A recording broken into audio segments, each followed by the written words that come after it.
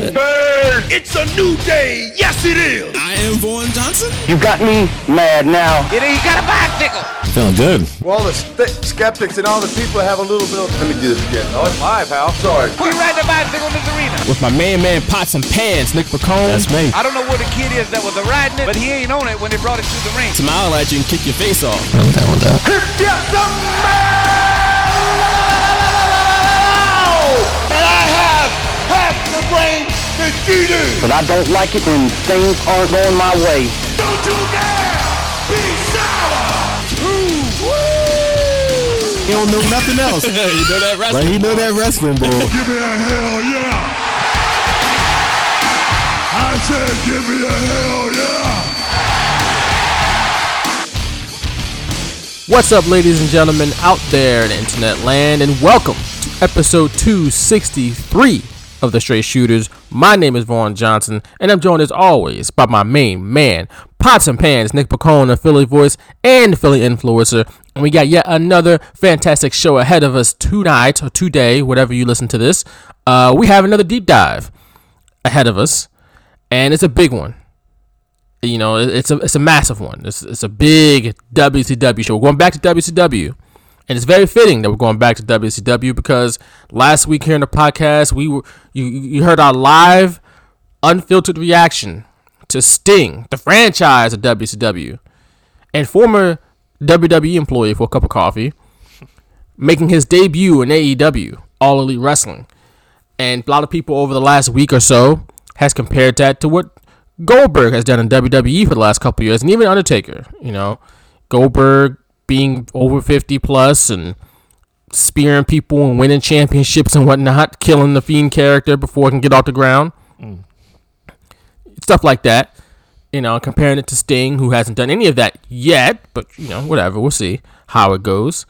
But it's, you know, it's very fitting that after that happened last week on AEW and the whole discourse over the past week, that we go back to 1997. December 1997 to be exact.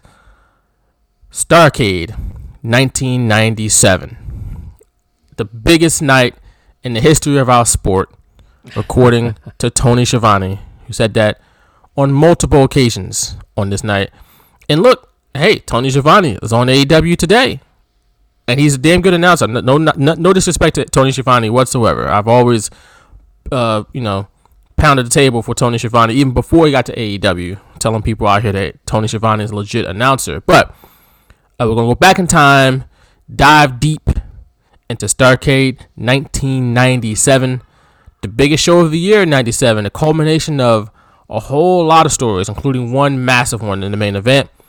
But before we dig into that, I got to do my weekly check-in with my main man, Pots and Pans, Nick Pacone. How you doing tonight, my good brother? I'm doing better than Carson Wentz is doing at this moment, but yeah, that's about it. I have no comment on the matter, just for the record. I always enjoy, bringing up these Eagles analogies on this show because I know, I could say the worst thing in the world and you will be like, no comment. Like, you do not want to ever say anything bad or even good, really, about your employer. So the loyalty is strong in Vaughn Johnson. The best way to avoid getting fired is to say nothing at all. I ain't got nothing to say, bro. That's your opinion. That's Nick's opinion, and that's it. It's been a crazy few days in Philly for sure, and especially sports wise, especially Eagles wise. So, basically the football season's over, so we're looking forward to seeing what the hell Jalen Hurts has. So, at least I am. Look, I know. Focus on Sunday, and we'll take it from there. That's it. Yeah, and playing the old New Orleans Saints and Malcolm Jenkins. So I'm looking forward to that. Just to see, just to see what happens. I'm not thinking playoffs anymore. I'm not thinking anything like that. But I'm thinking about the memes that I can create to post on Twitter to try and just make people laugh. That's why I watch sports. Not because you're genuinely entertained by it or enjoy it. No, who likes sports? Because you want to create funny memes. Which, I mean, look, in 2020, with the way things have gone down in sports with the pandemic and You got games getting canceled in college football left and right, including Michigan and Ohio State. Yeah. You know, they got to change the rule of the Big Ten to get Ohio State in the Big Ten championship game, which is, you know, it's probably the right decision. I don't know, but you know, it's just wild, right? Like BYU and Coastal Carolina played in like the last minute. They weren't even supposed to play each other last week, and they just like agreed to play each other out of nowhere. And it became like a real rivalry. Right, they was fighting each other. Yeah, they were. That ain't take long. I was like, okay. But yeah, it's just, you know, the NBA was in the bubble. World Series was in front of like a couple thousand people or something like that. It's just the way the sports is played out. It's like sometimes it's like, man, just do it for the memes. Yes, that's fun. I'm just here to make people scroll through Twitter and go, ha, that's funny. Good Lord, because there's enough bad news on Twitter, isn't there? Yeah. Between politics and man. It's a another police shooting somewhere and COVID, you know, soaring through the roof everywhere you look. You know, we need people like you, Nick, to give us something to chuckle at. I appreciate it. I'm not chuckling at anything Eagles right now, but anything else, I'd be like, oh, that's funny, you know. Yeah, and you know, knowing our luck, the Sixers will trade for James Harden during our show, and while we record this, and it'll completely throw it off the rails. That's just how this. Because we have been on the air for massive Sixers news in the past. Yeah, yeah, exactly. So it's just how our show rolls. Sixers like, oh, they on the air? Announce that trade right now. You know, get it out the way. Go ahead and do it. Crush everything they're doing. Yep. You'll get the notification before I do, I'm sure. right. Like 10 seconds before I do. I'll hear you react to it, and then I'm like, what? And then I'll look at my phone and be like, oh. Oh, big time. Well, big deal. Well, then. Big deal. Speaking of a big deal. Maybe the Phillies can sign JT Realmuto during this recording. That'd be nice. You know, we can hope. We can all hope. That's enough Phillies talk, yeah. Damn it! Not happy with your NFL picks or fantasy lineup? Luckily, we have you covered. Follow Fox Sports The Gambler for its Sunday service. This is what we needed. Our sports wagering wizard, Mark Drumheller, fantasy guru, Tony Jigsaw Cotillo, and Eagles insider, Victor Williams, serve up a Sunday feast. That's what you do, TV. Of winning players, picks, and everything you need to start your work week off on the right foot. Always tune into Fox Sports The Gambler on the iHeartRadio app or 102.5 FM. Speaking of a big deal, Starrcade 1997 was a pretty big deal, wouldn't you say?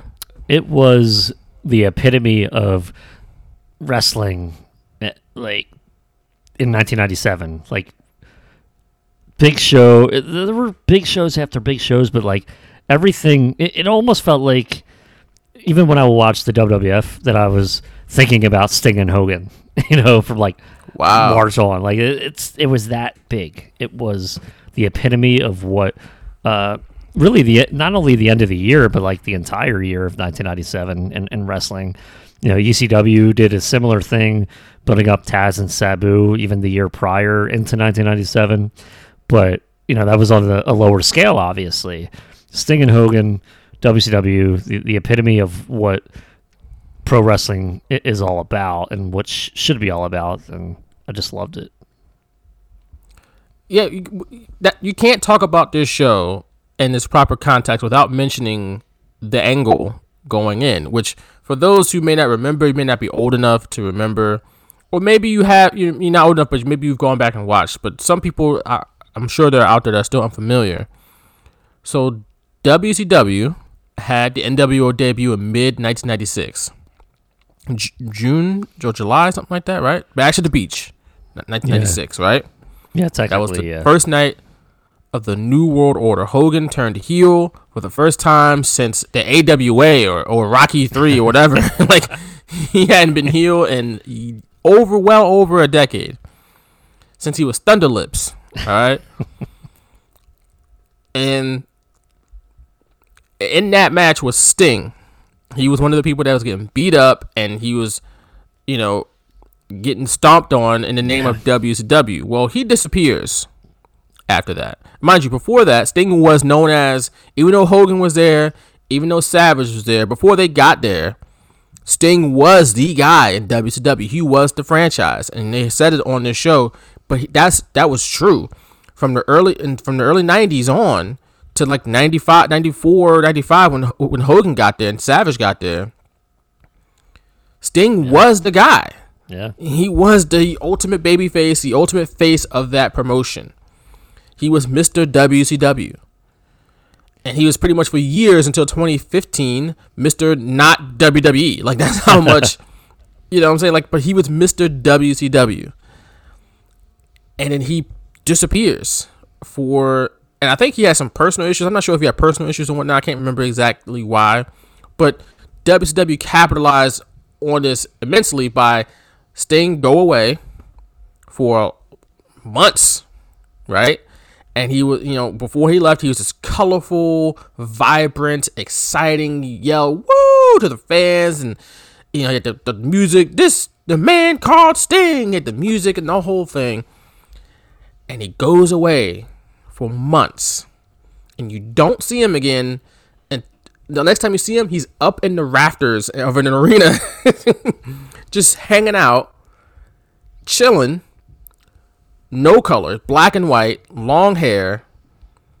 I think he had long hair before when the NWO debuted, but not like down his back. He was like growing it out already, and it was dark. There was like no hint of blonde in that. Right, because that was nothing. He had the blonde buzz cut, Yeah. And he's just hanging out up there, and it's like, was that Sting? What's Sting doing up there?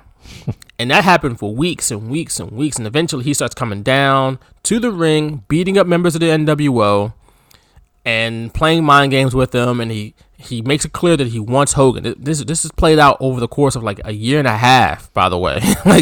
He did not have a single match. And I think he's probably said like 2 words, if that many, before Starrcade 1997. Yeah, he did say anything. It was like Hogan. I want Hogan. The last promo he ever gave was that he was a free agent, and it was the day after War Games, because they set that up pretty perfectly to morph into that excuse me that Sting Crow character where NWO came up with they created a fake Sting that in the dark could fool people into thinking he was the real Sting, and he attacked Lex Luger in the rain outside or Nitro, and it was dark and couldn't really tell. And then War Games happen. Horseman and Luger don't believe Sting. They think he's like NWO. He winds up coming in, tearing up the NWO inside the War Games. And then he's like, how's that for you? And then he leaves. So it's almost like, man, like you came and you basically said, hey, I'm WCW, but then you abandoned WCW because, you thought they abandoned him. So it was so I'd say thoughtful for lack of a better term, but how they just morphed into this character to make him just sit in the rafters and like a loner. It didn't happen like just a snap of the fingers. It was like, wow, WCW doesn't believe in me, then I'm just going to go my own way. And then eventually, finally, he was like, yeah, Hogan's the guy. He would point to the crowd, and J.J. Dillon would be like, I don't know what you want, Sting. And it was clearly, they're saying it. Clearly obvious. And he would just point to the crowd, and the crowd was chanting Hogan. And lack of Tony Schiavone didn't want to just come out and say it. He'd be like, well, I think the fans know what Sting wants. And that's my Tony Schiavone impression. That wasn't a good one. No, not at all. I don't know what the hell that was. Let the record reflect that was not a good impersonation. I'm sorry, Tony Schiavone. I am sorry. But it was just the whole lead up, everything about it created the buzz and atmosphere that it brought it all back when I watched this. I watch this like at least once a year. It brings me back to that moment, that time frame. And thank goodness it was after Christmas, because if it was the week before, I wouldn't have been able to order it. Because I used my Christmas money to order it. So. Of course. You're not using Christmas money on some clothes, on a cool toy. No, I need to see Starrcade, baby. Hell yeah. Because I wasn't given, obviously my parents knew that they didn't watch wrestling. Like my dad watched it here and there. My mom watched it here and there. But they knew like it was a big pay-per-view coming up, but they were just kind of like, they didn't give me any assurances they were going to order it for me. So I had to make sure that, listen, I'll give you my Christmas money. Please order it. So it also taught me a lesson that, give your money up, I guess. You're going to be spending your money like this for the rest of your life. Damn, you better get ready. Yeah. This is how it's going to be when you get older. But like you said, that whole story built up to this fever pitch, and it culminated on this night, December 28th, 1997, Starrcade. Okay? This was the biggest show of the year in wrestling. I know Shivani kind of said this is the biggest show in the history of wrestling. That might have been a bit of an overstatement. But this was the biggest show of 1997 for either WWF, ECW, like all the promotions. This was it. This WWF didn't have a card or a main event with this type of build at all. I mean, I know some people are, well, what about Shawn Michaels and and Bret Hart at Survivor Series? Not quite. That wasn't this. At Survivor Series, that wasn't this. And even Undertaker and Shawn Michaels, tremendous match. The build was great. Not like this. No, okay. There was really nothing that touched. If you want to talk about builds from week to week, the fact that it was like a year and a half wasn't so much as it was just the story. Like, it was perfect. And, the fact that it took a year and a half is like you wanted to see it with every fiber of your being. Like, you wanted to see it. I didn't get that with Undertaker, Shawn Michaels, or even Shawn Michaels and Bret Hart. I was interested in it, but I wasn't like clawing, like throwing my money at my parents. Please order this. And here's the funny part about this show, and we're going to dig into it, is that they had people like Nick and the whole wrestling world fixated. They had to watch this show. And we're going to talk about how WCW fumbled this bag so relentlessly. It's like they sabotaged themselves. Like they couldn't help themselves. But to throw multiple monkey wrenches in this at every turn. And I wouldn't say it was necessarily the beginning of the end of WCW per se. I think people after this show were kind of turned off maybe, and then WWF gets Mike Tyson, and that was kind of maybe a muddled finish, but definitely cleaner than this mess we got on Starrcade. But the tide started turning once 1998 came, and even though Goldberg was running white hot in 98, he couldn't save WCW from being usurped by WWF. But I think the root of WCW's issues to come in the coming years kind of started on this night, because they had it. They had it right there, this golden opportunity. And like I said, they fumbled this bag in multiple ways, and we're going to dig all into it. But before that, there's a whole show before that Sting Hulk Hogan match, right? There's a whole bunch of other matches. That'll actually lend even more credence to what you just said, where the right hand was not understanding or even knowing what the left hand was doing. It's crazy. Yeah, and we talked about a couple weeks ago, or maybe a couple months ago, actually now, because it's December, we talked about Halloween Havoc 98 as compared to Halloween Havoc 97, and 97 was a damn good show. Man, that just feels like weeks ago that we were talking about that. It's a couple months ago now. Shit. But, by 98, though, it was like, what the hell is WCW doing? That statement pretty much began on this night. It's like, what in the hell are they doing, actually? Like, what is going on here? So, let's get into it. The show starts off with a fantastic video package about Sting and Hogan. It was super cinematic, super dramatic, and it was just like, wow, this is like the most like dramatic and cinematic thing I've ever seen in pro wrestling. Like, it was like, I don't think we saw too many things like this in pro wrestling before this angle. Like, what it felt like a movie, and sure, this is Sting's character is based off of a movie, so like easy source material kind of. But you didn't see that in wrestling, which I didn't even know, by the way. I didn't know it was based off a movie. I didn't even. Right, you're like 8, 9, 10. Yeah. You're not going to see The Crow. The Crow was rated R, I'm pretty sure.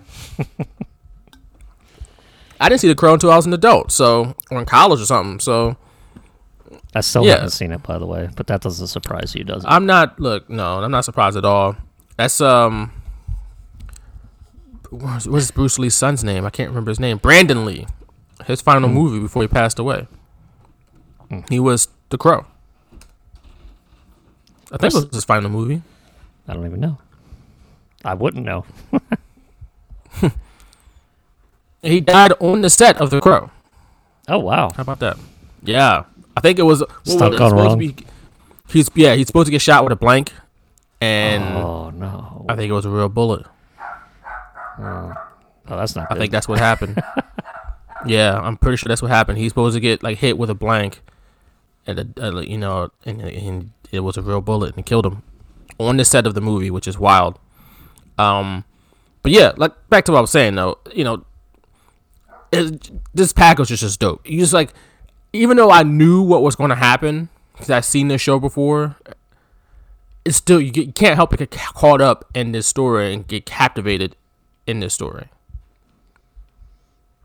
It's like the perfect good versus evil. It's like a movie. It felt like a movie. It literally felt like a movie. Like the bad guy comes in and he takes over, whatever the case may be, and he's running roughshod for a long time, and the good guy goes away and finds himself somewhere, and he comes back a new man.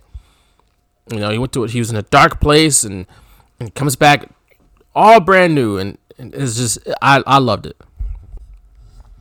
Like the whole issue I had at first was I was angry because he was in black and white, and obviously the NWO colors are black and white, and I'm like, even in wrestling sense, why wouldn't people just believe he's not with the NWO? Like, it's ridiculous. But they played it, really well. They even kind of hinted towards him joining the NWO, like Hulk Hogan hugged him and whatnot, and all this, and it just, you just kind of were like, what the hell? And then Uncensored happened. It was in March. It was right after WrestleMania 13, and I remember this because this was one of the pay-per-views that I accidentally ordered. Got your ass beat for ordering it? I'm telling you, man, I just turned on the pay-per-view channel and it was on. So okay. I didn't touch anything. I didn't call anyone. So it was just on. And I don't know how that happened. I don't even know if it was reflected in the cable bill. I can't even ask my dad. He won't remember that far back. But I was just like, oh, okay, I guess I'll watch this. And that was the night Sting made it clear his intentions. For people like me who I still wasn't sure what was going on, I was like, is he NWO? Is he WCW? And then that was the night. So from March to December, you knew Sting's intentions that whole time. So even if it wasn't, it was from March to December. That is crazy. Imagine nowadays an angle that even started in March and then climaxed in December. Like that's crazy. Yeah. So yeah, it was, every week was appointment viewing. Sting would appear on Nitro for maybe a minute or two, and I'd say 80% of the weeks he would get the upper hand on the NWO, and it was just so awesome. Well, he should have. That's how you got to build him up. And nobody hated it. It might have been the same thing week after week and just a different type of format, but him coming down and saving DDP and bringing him to the rafters. That's probably my favorite ending of a Nitro in that era. It was just awesome. And it made me want to be I can't wait for Sting to finally get Hogan. And that was from March, So all throughout the spring, summer, and 1997, I've said it before, best year in wrestling, my favorite year in wrestling. And ECW was on fire, WWF was on fire, WCW on fire. And every week, something great happened on every show, and I was just so amped. And then as you get into the fall, it's kind of like school starts, and I'm just kind of okay, whatever. Probably won't. I'm gonna have to wait till December at least. So, yeah, it was just I'll never get that back. We're never gonna have that type of timeline again for a wrestling show. Probably not. Yeah, it was pretty dope. We get to now and we're in the arena. Schiavone calls it the biggest night in the history of the sport because that's what he did back in the day. I think he said the same thing about Starrcade 1996, just the year prior. He said the same thing about a Nitro in 1999 at some point. Probably.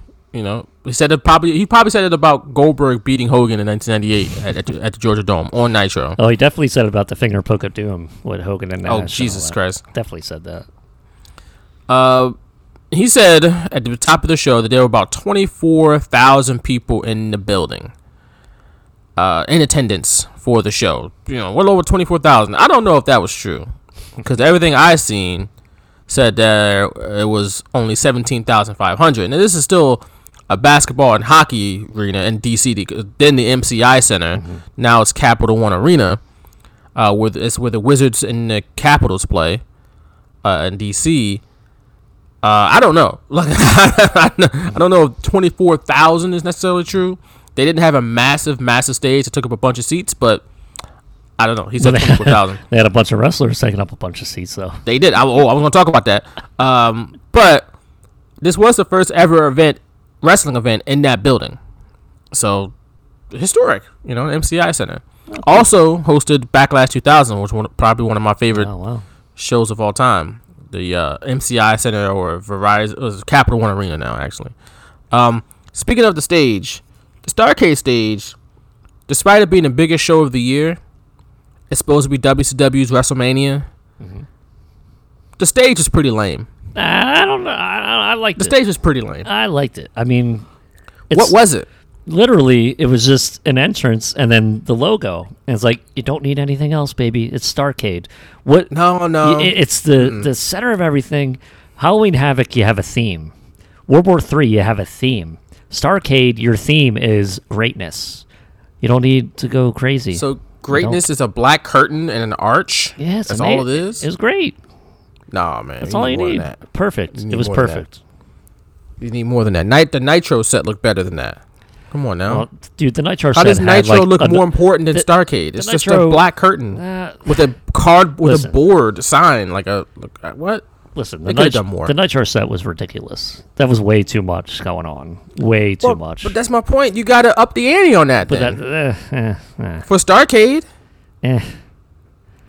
Look at WrestleMania sets every year. Even even the WrestleMania 14 set from in '98. And a couple months later, it was a circle. Yeah, but it looked like there's more to it. Like there's lights around it, which the lights would change colors, not just a board and an arch and a black curtain. But like the Starrcade logo was like amazing. So it was fine. You didn't really need it.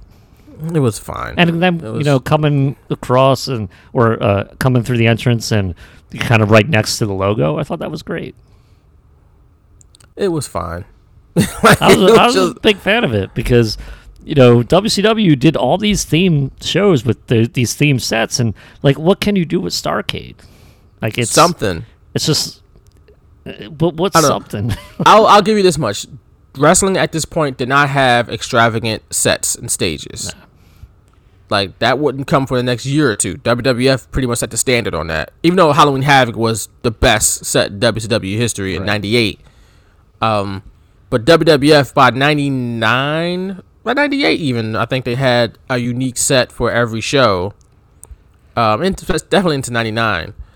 And they set the standard on that. So, and then they stopped doing it a couple years ago, and I'm still disappointed by that. But, yeah, this was just for a big show.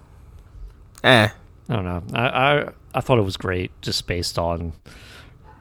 all you need is the Starrcade logo, man. It's the biggest show of the year.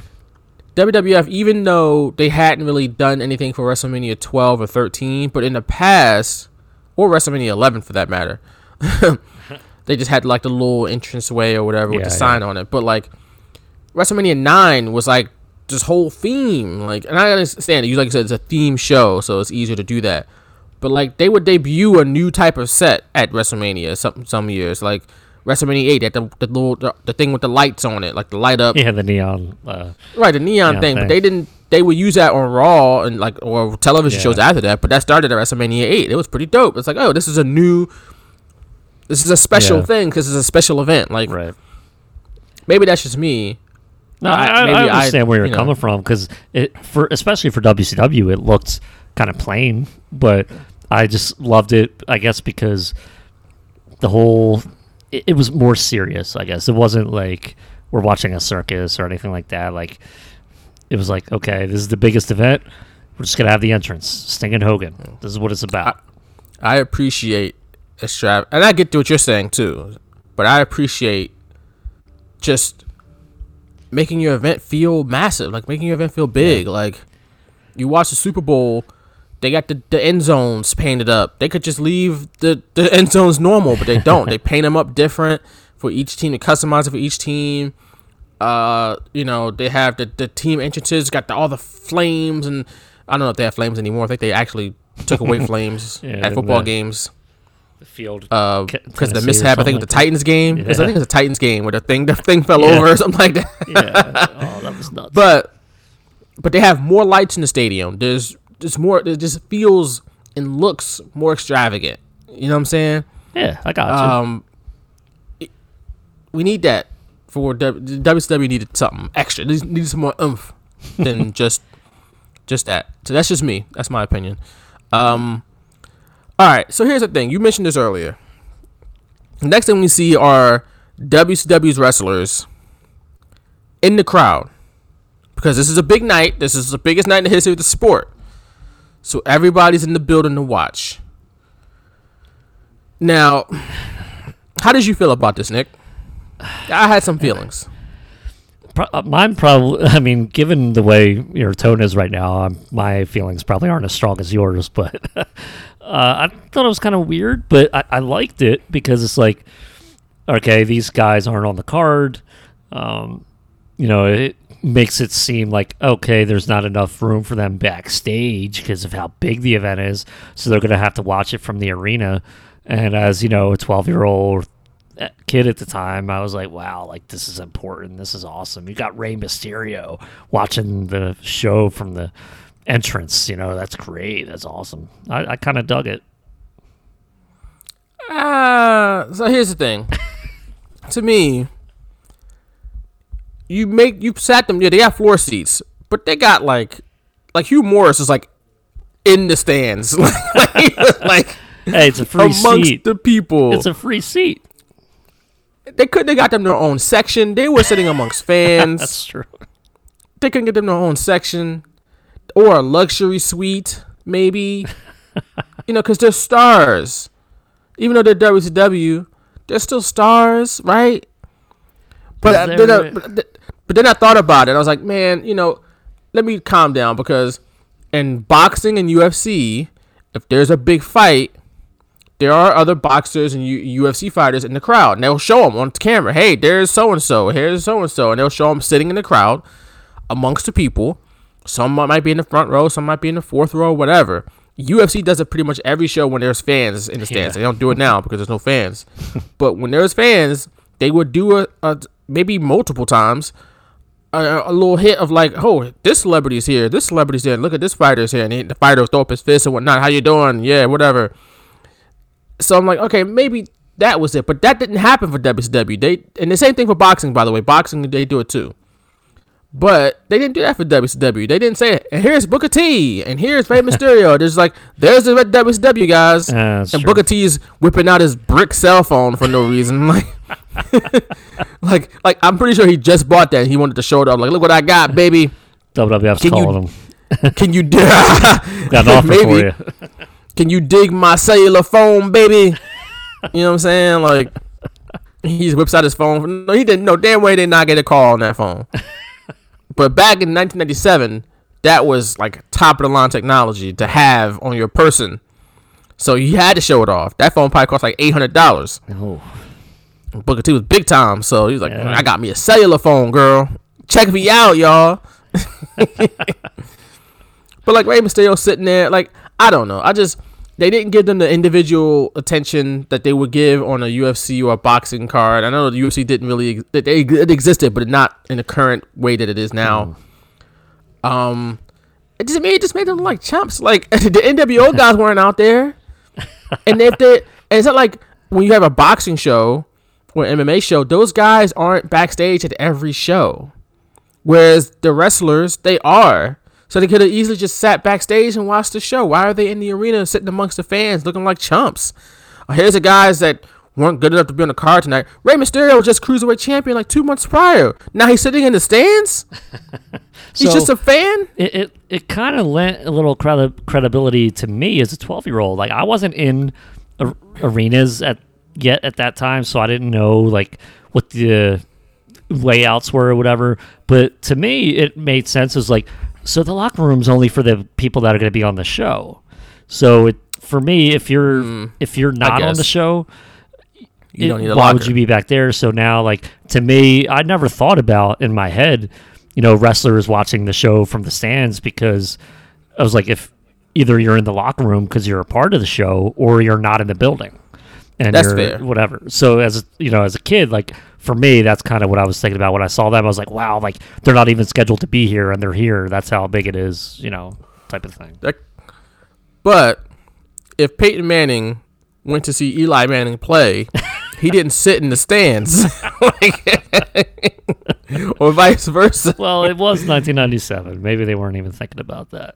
They should have thought about it. You got to make him like stars at every chance. Like, I want to be here, but I'm sitting in a luxury suite. Like, I'm trying to be chilling. Like, I've been in luxury suites before, and it's dope. I'd much rather be in a luxury suite than next to Johnny. Next to little Jimmy. Snot Rockets. With his NWO shirt on, like, get out of here, man. Like, I don't know. It's just it just looked weird. It just looked weird to me. That's just me. Like, we saw Booker T, Mysterio, Bobby Eaton was there. I didn't know Bobby Eaton was in WCW at this point. Yeah. And Greg Valentine. Yeah, he was. They were probably like Saturday Night Pals or something like that. I guess. And then Glacier was just hanging out, like, yeah, that was funny. like staring into the camera, looking mean. And like I said, Hugh Morris, awful seats. Like, he couldn't even get the good spot where Booker T and Rey Mysterio was along the aisle. He was just like peeking over people, trying to see. Like, I can't see. like maybe it was first come, first serve. Down in front, please. Like, ain't no first come, first serve. They know what they was doing, Hugh Morris. Get your ass back there. Yelling at people, trying to like, sit. I can't see, sir. Can you sit down, please? Like, view all obstructed. So it just made him, to me, it made him like a chump. But during their, like, we didn't even get to any matches yet. This is how much we've already noticed. Yeah. On the call is Tony Schiavone, as we mentioned earlier, Mike Tenay, and of course our favorite, Dusty Rhodes. And they had like maybe 2 or 3, maybe 5 minutes even to talk about what's ahead on the card that night. They talked a lot about, Sting versus Hogan, talked about other things, talked about the referee situation, which will come into play later on. Who was going to be the referee for the match? And Tenay talked about that. And I remember Dusty Rhodes talking about his speech at the beginning was pretty cool, like Destiny, and it brought everybody here. And it just felt, it felt like he just really brought, like, damn, like it felt he upped the importance of it, even though we all knew it was important. But Dusty giving his speech, it's like, damn, this is dope. Like, yeah, this is it. He invoked horses. You got to tie these horses to the posts. Get through those swinging doors, because there's a fight about to happen. Well, I even wrote that down. I wrote that down. That's how much it stuck with me. A fight about to happen, baby. And he kept talking about Destiny, and I couldn't help but think that, like, he called it even at one point a Night of Destiny. It's like, I feel like if Dusty Rhodes in his mind was still booking Jim Crockett Promotions, it's like, if I had to book, baby, I'd call a Starcade a Night of Destiny. That's right. Because he would call, what was 84, the $1 Million Challenge, and 85, the Gathering, baby.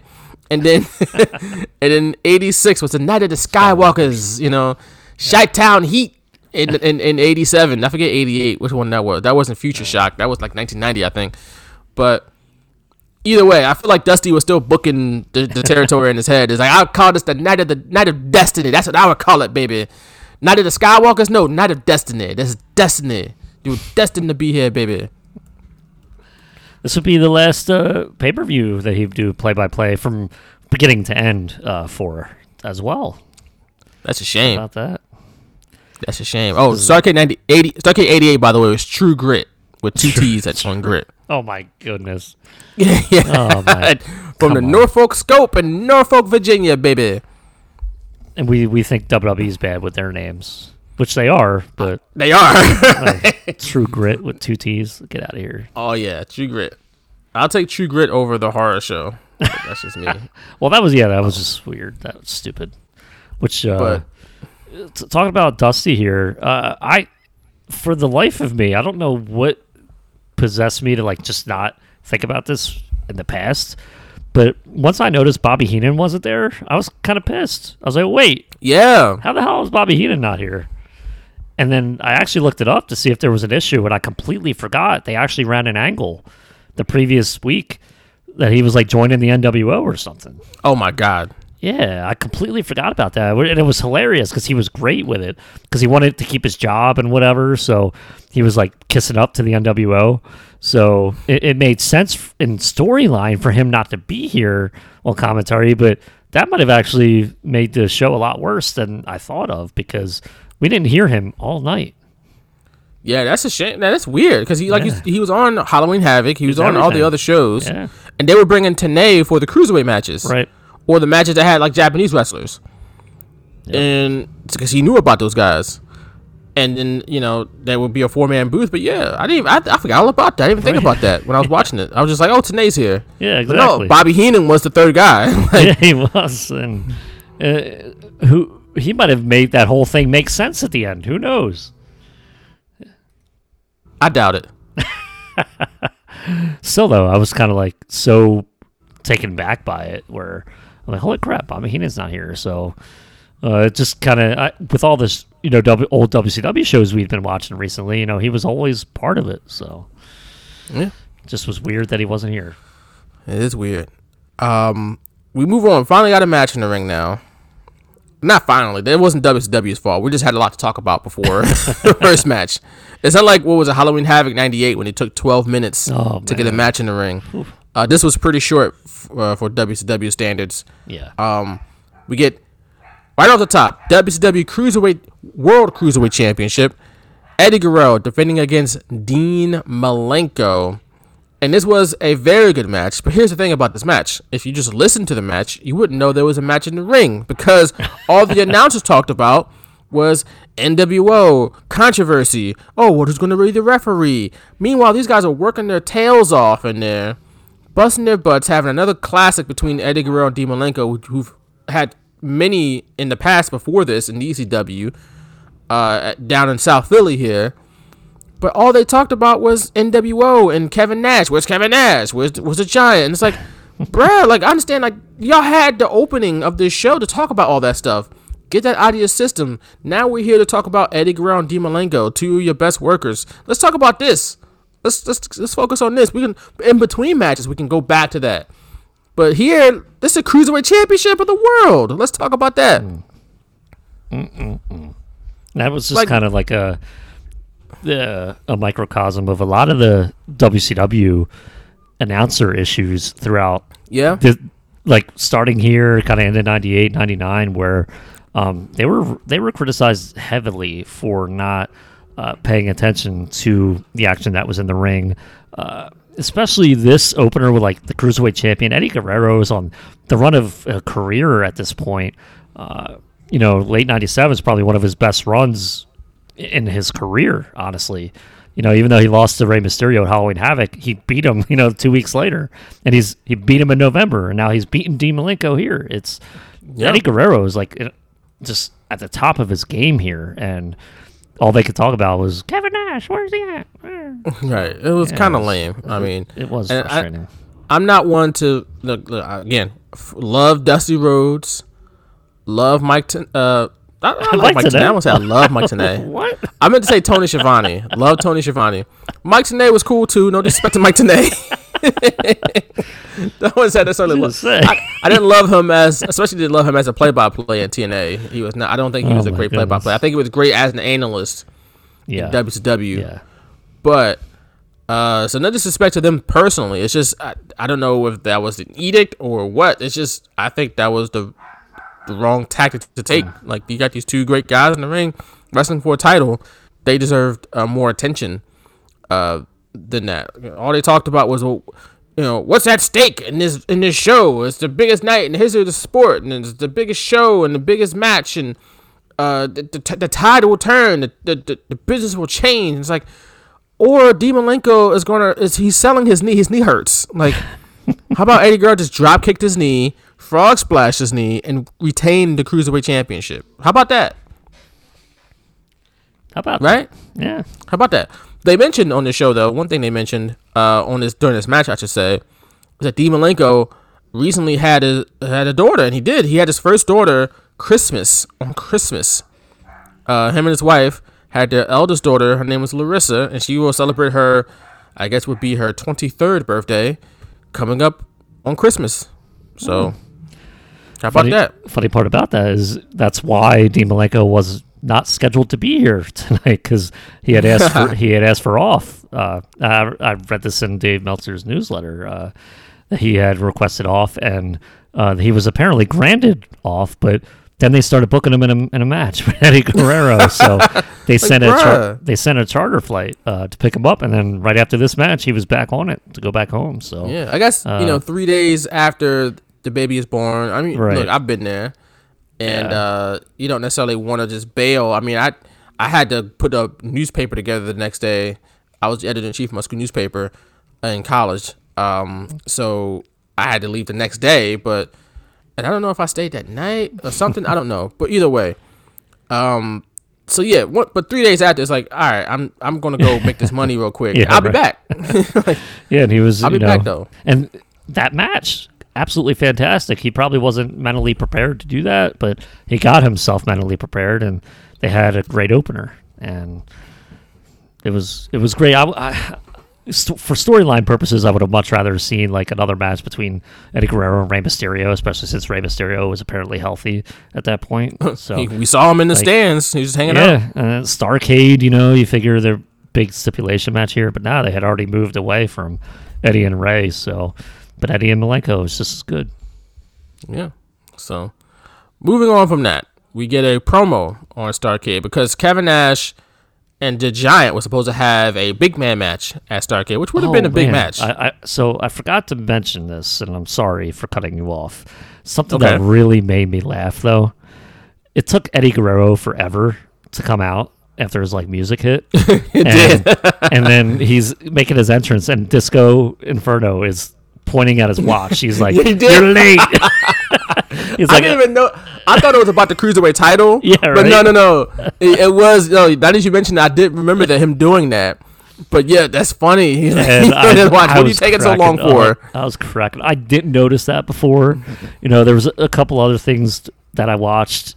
I just watched this yesterday and today where I noticed something that I never noticed before, and that was one of them. Because WCW had a knack for just playing the theme music and waiting until the entrance, but they would show the fans, and it took forever for Eddie Guerrero. It took like 30 seconds for him to come out, and then Disco was like pointing at all the time, and they would pan over. You see that little pan shot. They would be late on that guy coming out too. They would miss that shot somehow. Yep, exactly. Even though he was late. Yep. You never saw that at WWF except for like a guy being late, like his music's playing and he's still not out. I think only Bret Hart did that.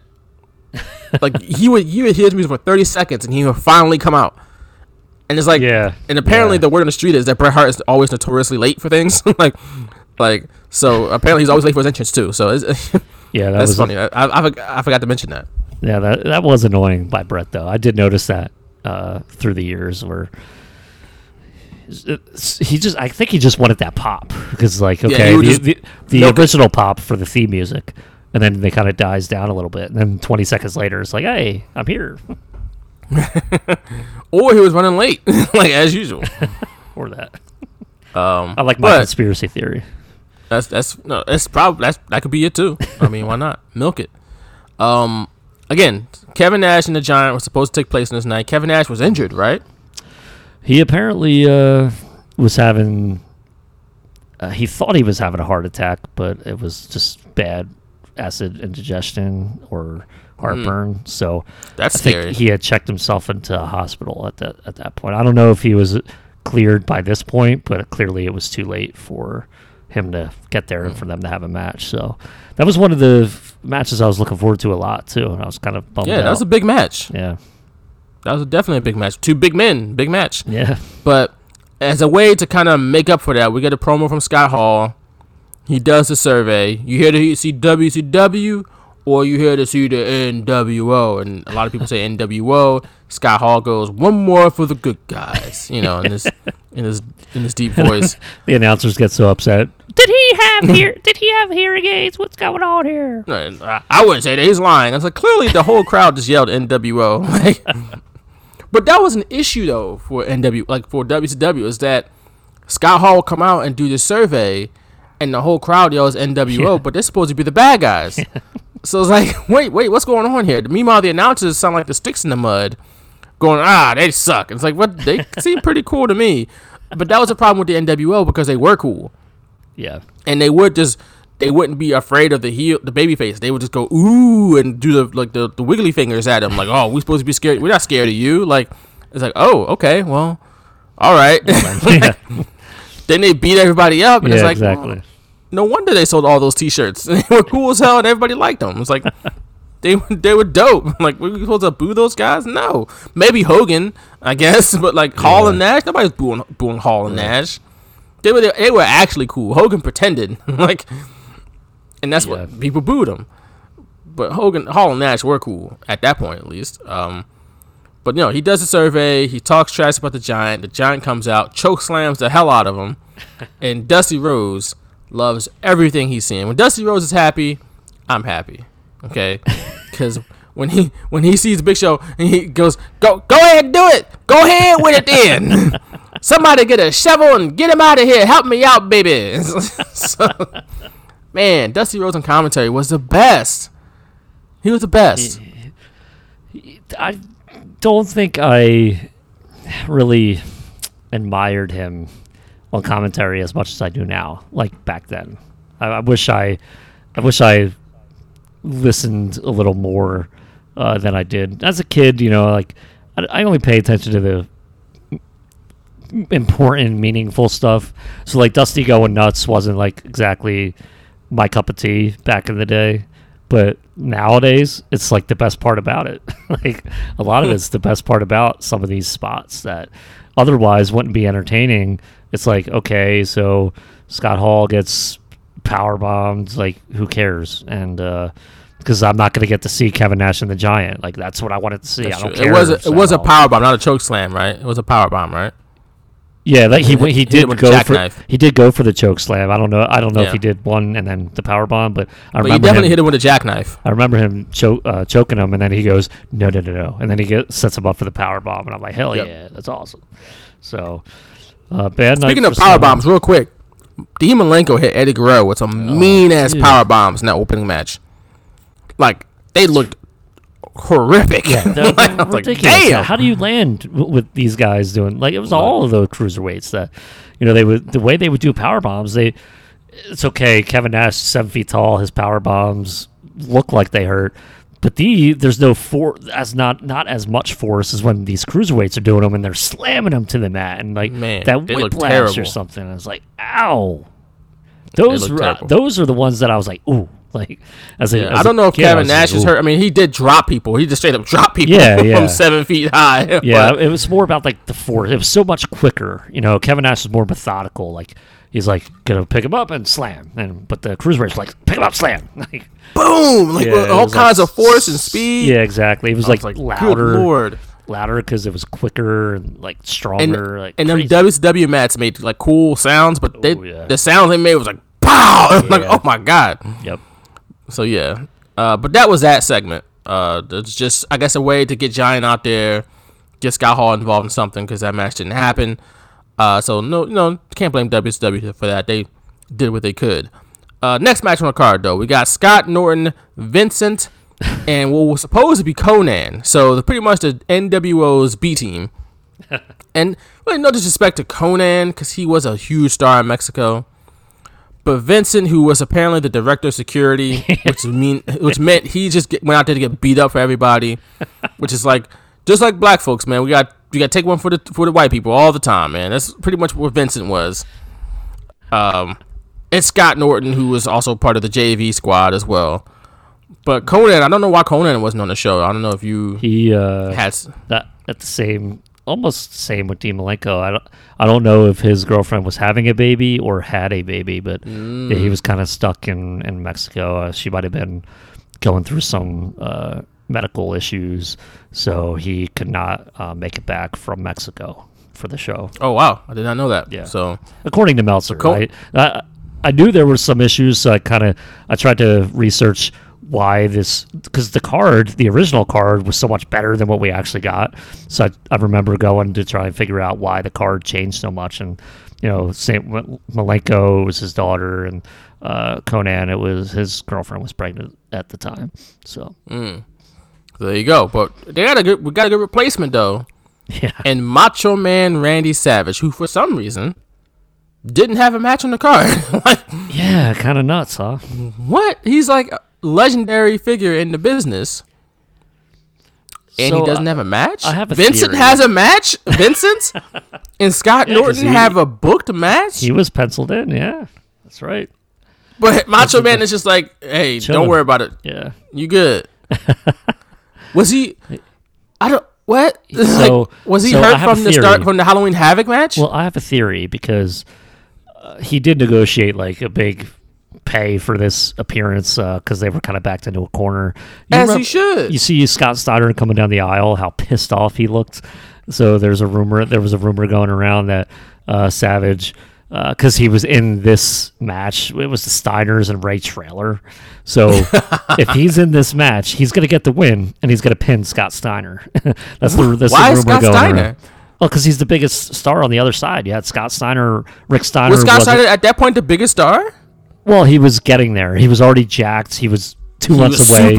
Super jacked. 2 months away from his heel turn. So I don't think they necessarily started the Steiner's kind of tension at that point, but it was Scott had already got his haircut short, so he was well on his way to being what he was going to be. So I think Savage noticed that, hey, Scott Steiner is going to be the most popular guy in this group at some point if he's not. So I mean, he was there. So the rumor is that he said, hey, if I'm going to be in this match, I pin Scott Steiner with my elbow. And apparently Eric Bischoff obviously has denied that rumor, but you look at Scott Steiner coming down the aisle, he's pissed.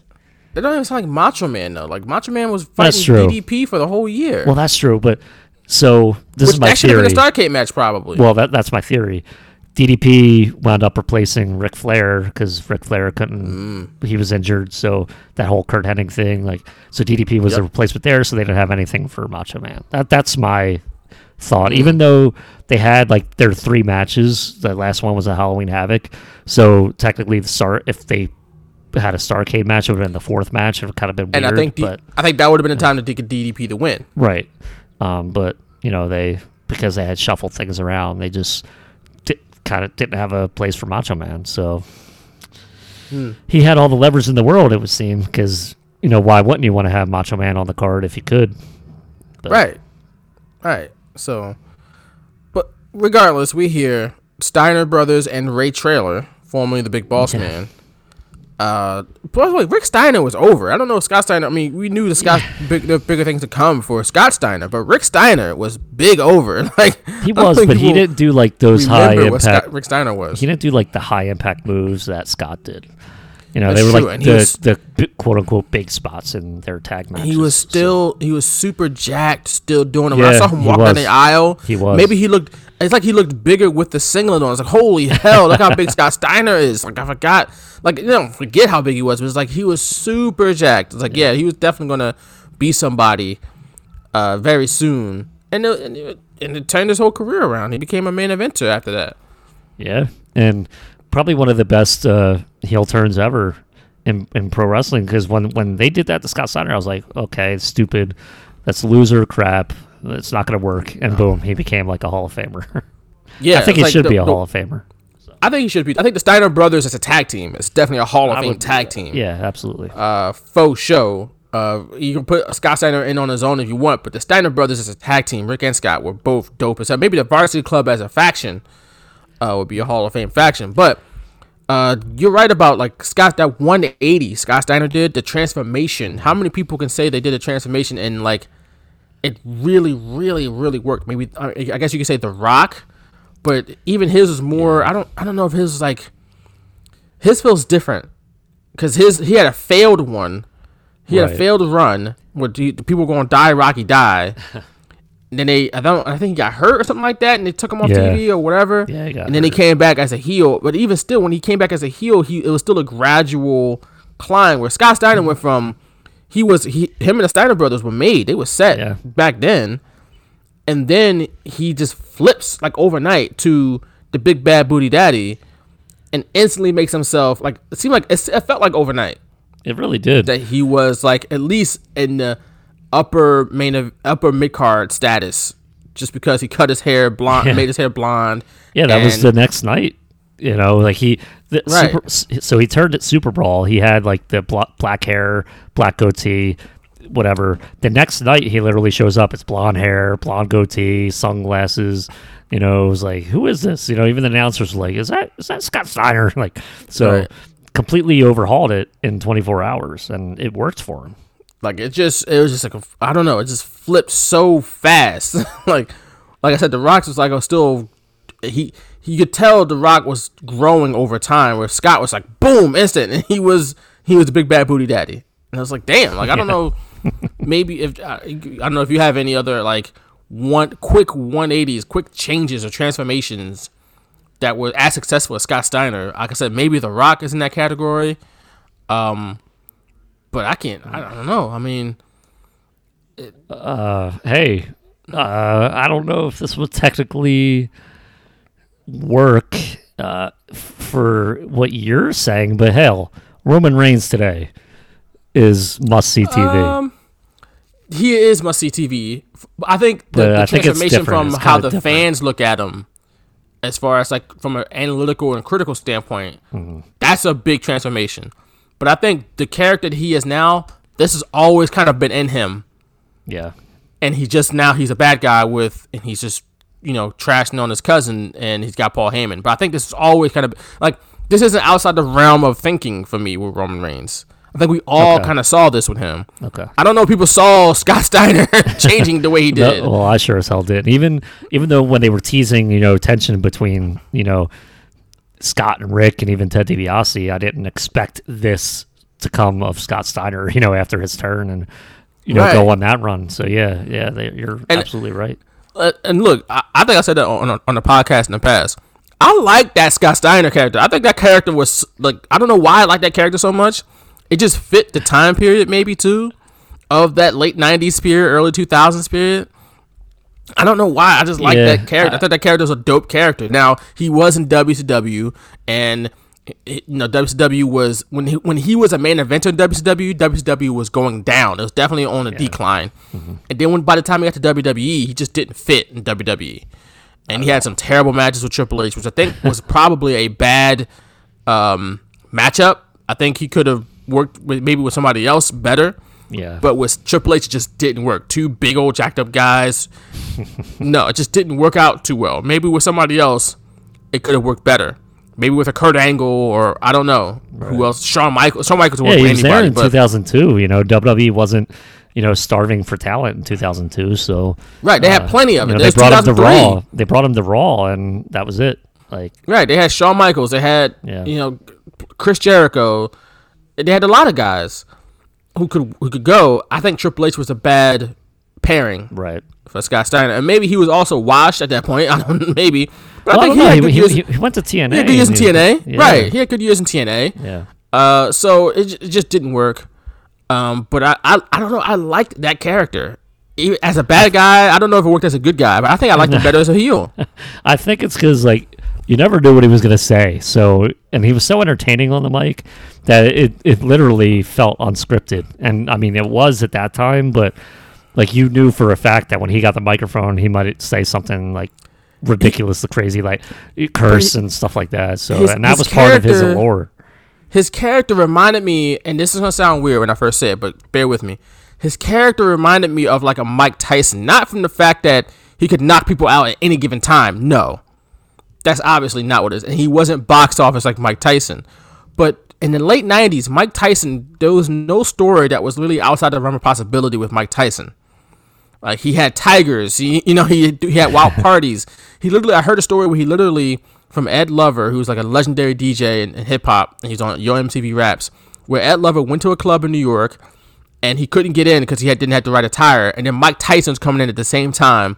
It's like, yo, we getting in, we out here. And Mike Tyson showed up like in a sweatsuit, and they let Mike Tyson in because he's the heavyweight champion of the world. And they party and have a great time. And then Mike Tyson loans, like, he tells Ed Lover to take my blue Bentley Azure, which I'm sure costs over 6 figures at that point. Take it to your house, park it there. I'll come get it. Send my homies to come get it, something like that. And he sat there for maybe weeks in his mom's garage, in Ed Lover's mom's garage, for weeks, until somebody finally came and got it and took it. And then years later, like decades later, they meet up again and they talk about that night. And Mike Tyson was like, yo, I gave you that car. I meant for you to have that car. And he's like, what? I didn't. Your people came and got it. And he's like, no, I meant for you to have that. That's an actual story from Mike Tyson. He's just giving people blue Bentleys. You know what I'm saying? Like, but that type of character, that type of spontaneity and just wildness, that to me, that was a Scott Steiner character. He was a guy that literally, didn't he come to the ring with a tiger? Oh man, I don't even remember that. Maybe I think he did. Maybe at some point, yeah. Like he was the kind of guy that would have a tiger as a pet. You know what I'm saying? Like, and I don't know why I like that. I like that character, but I did. He did. I got pictures of it right now. He came to the ring with a tiger. Yeah. Was he with Tiger King? Was he with one of those animal rescues? I'm sure. Man. But that's my whole point. You know what I'm saying? Like, I don't know why I like that. I thought that fit, especially that time period. I think that fit. And he was funny as all hell. Like, he's Scott Steiner. Tiger with all those people in the arena. Like, damn. Right. It was I don't know. That is nuts. Yeah, he was definitely a crazy character, which was good in the ring. So he was definitely kind of like different for that era in a good way. And like he just loved being heel, so like he didn't care if you cheered him or not. He was almost like the NWO was in like '96. He would, just say all this crap on the mic, but people would cheer him anyway. Like I don't care that he was making fun of them or anything. Like I always thought Scott Steiner was awesome. I always thought he was awesome, especially in that period. And he didn't on this night in Starrcade. He pulls out a Frankensteiner. Yeah. Hey, being super jacked, he still does a Frankensteiner. He did, yeah. That's nuts. So that was wild. Scott Steiner getting his flowers right here on the street. Yeah, for real, he really is.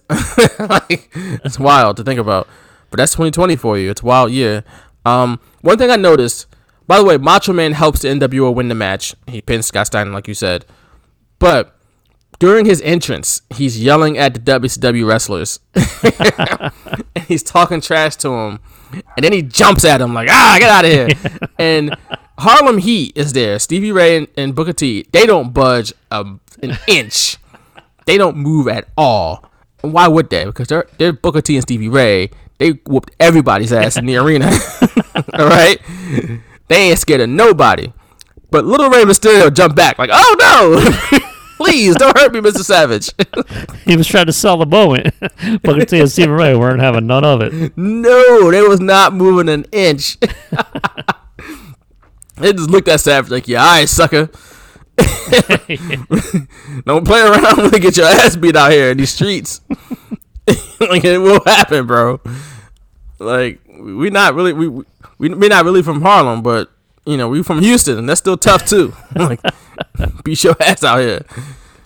So yeah, I found that funny in Macho Man's entrance. But yeah, that was that match. We spent most of that match talking about Scott Steiner, which was I don't mind it.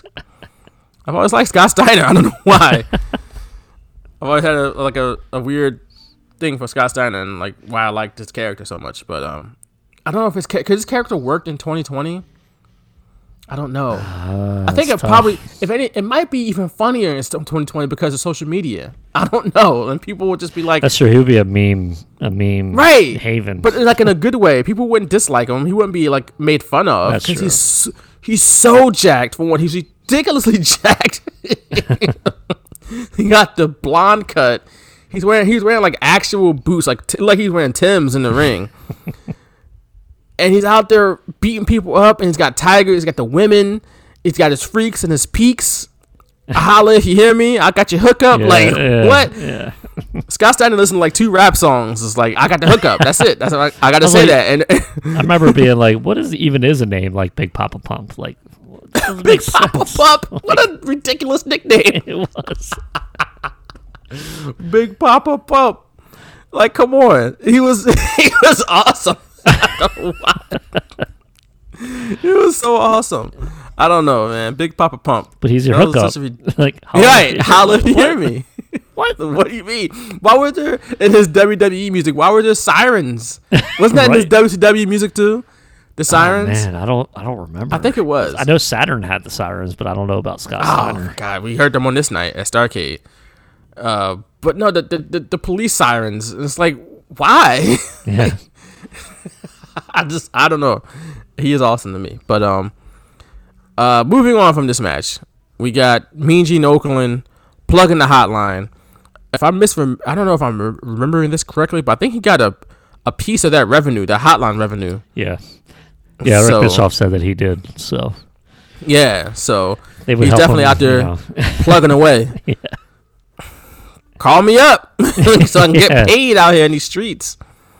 Yeah, I don't know how much the cut was, but crazy. Hey, if it's 1%, it's 1% more than he would have had if he didn't promote That's it. True. That's true.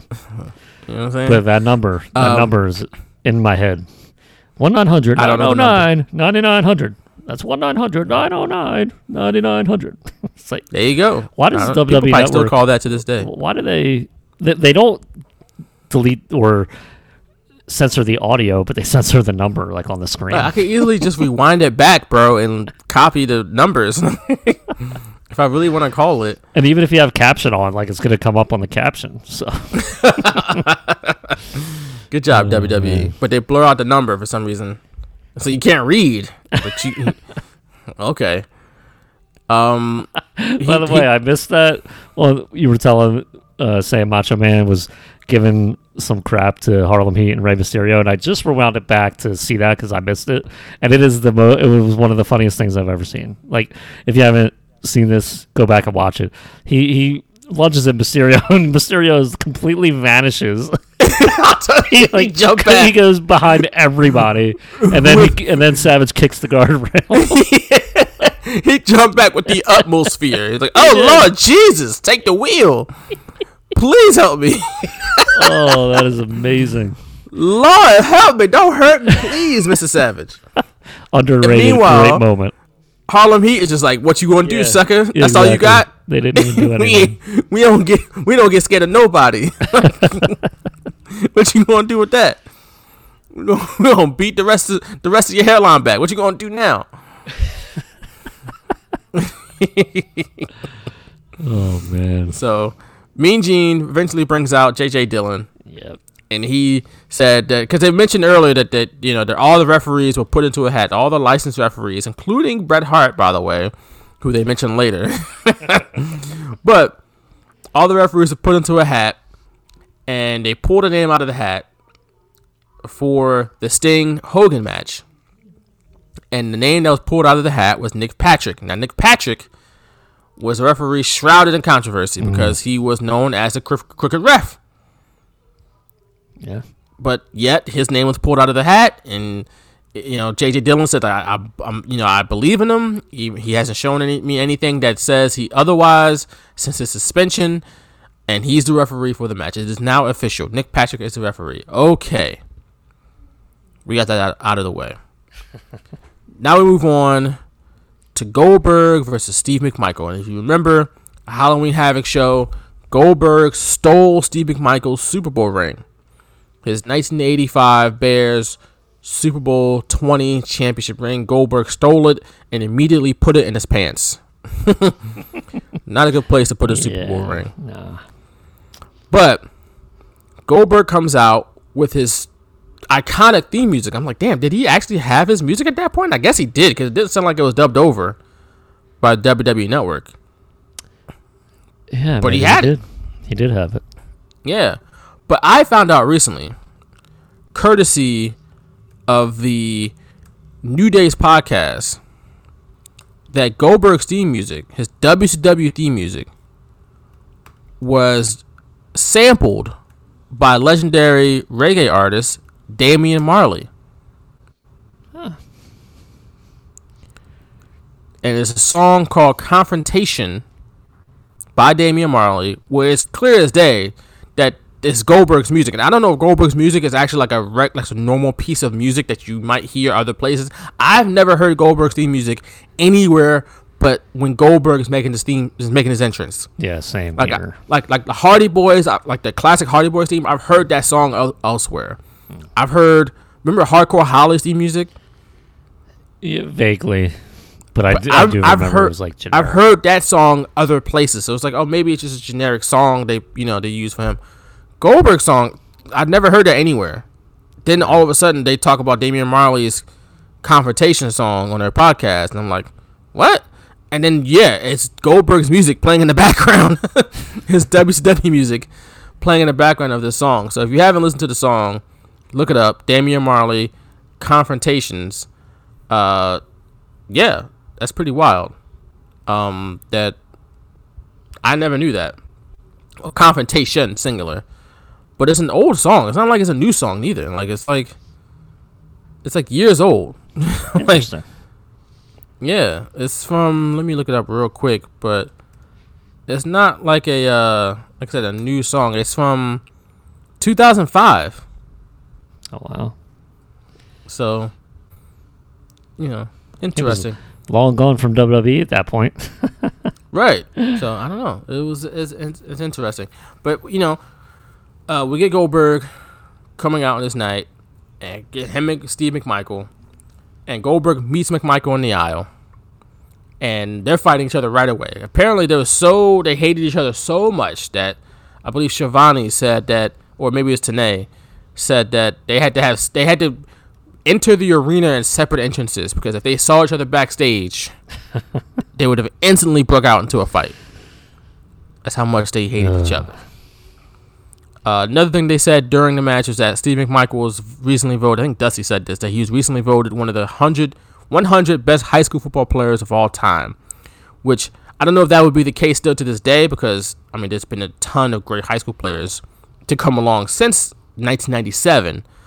But I told y'all back in Halloween Havoc 97 that Steve McMichael was a legit beast at football. So, just reminding y'all, Goldberg wasn't necessarily a beast at football, at least in the NFL, but he was a beast at wrestling, So he won again in this night, even though this was like his most competitive match that to this point. Like he would just come in, and they said on the commentary, he would just come in, spear people, and leave. And Dusty was like, yeah, we be backstage with it already, baby. We be backstage already. But Mongo put up a fight until he got put through a table. Yeah. And then that was it. Goldberg hit the jackhammer, and that was the end of the match. This is so weird. They started fighting in the crowd, but then, when Mongo's in the ring, Goldberg gets a table and sets it up. It's like, what is going on here? And it's not even like the right setup.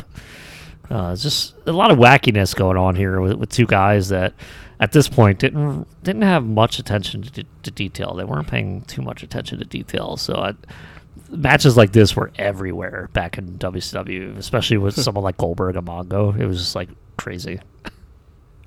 Yeah, you got somebody super inexperienced in Goldberg, and Mongo, who was slightly more experienced, I guess. But also just not that good. He wasn't that good at it. So, but Mongo is a great football player, though. I give him that much. Yeah. Can't disrespect him on that. Wrestler, that's a different story.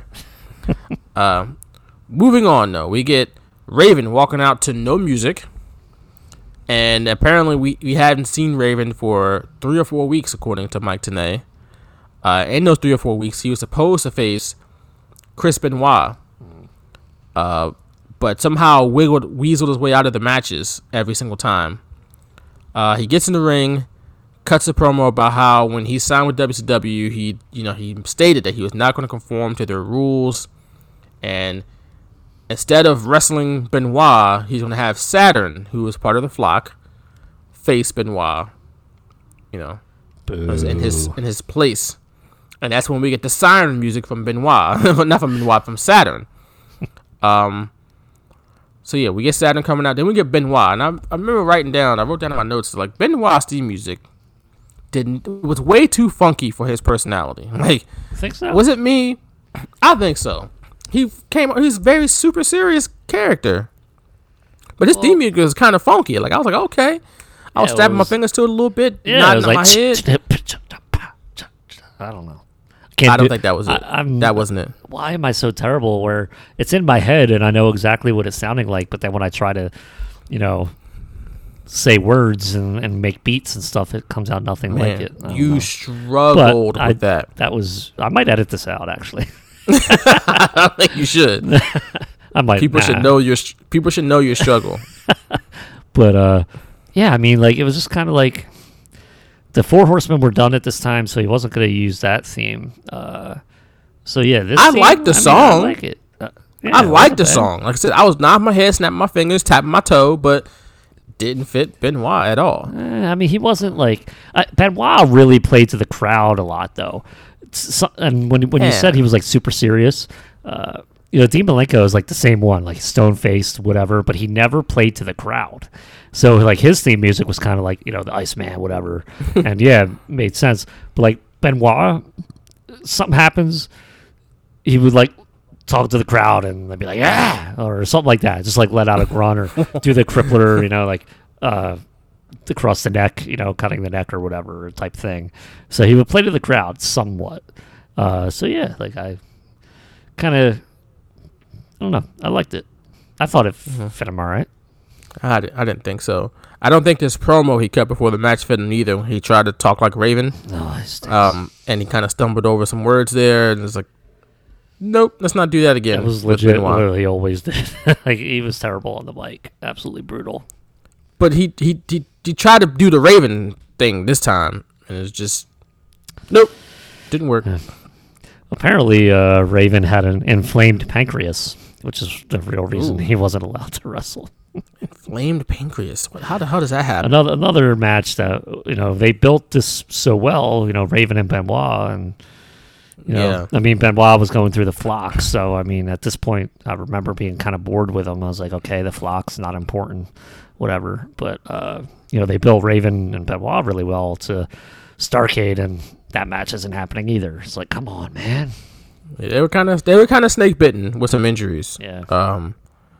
But they still had a chance to salvage this show later in the show. We won't talk about this. They did. They had a huge chance. They had a chance because the most important match was not snake bitten with injuries. They were healthy, so no excuses there. I wrote down that like watching this match, and I haven't seen a Benoit match, obviously in a while because I just don't go out of my way to watch Benoit matches for obvious reasons. But I was watching this match and I was like, damn, he was so good. And it's like that's what hurts me personally. Now, obviously, the most important thing here, because of what he did, he took two lives, he took his own, but he ripped away two people from their families. Nancy was a mother, an aunt, a sister, a daughter, and his son was grandson, a nephew, a brother. And he ripped him away from his family, and he did this unspeakable tragedy, probably the most heinous act in the history of professional wrestling, like that we can think of, like the most heinous tragedy, crime, whatever. So Benoit does not deserve to be celebrated, but as a wrestling fan, I cannot look back on his matches and his career without thinking about that. I would like to enjoy his in-ring prowess, because he was damn good, but I can't help but be like, damn, but he did that in 2007. And it's awful. And I can't help but think about that Vice documentary, the Dark Side of the Ring, which was fantastic, 2-parter. I watched it with my girlfriend, and she was just like, whoa, that was heavy. Because shout out to them, they did a fantastic job on that. And actually, some things I didn't know. I didn't know how much Eddie Guerrero's death affected him. Right. I didn't know it affected him to that extent. Yeah.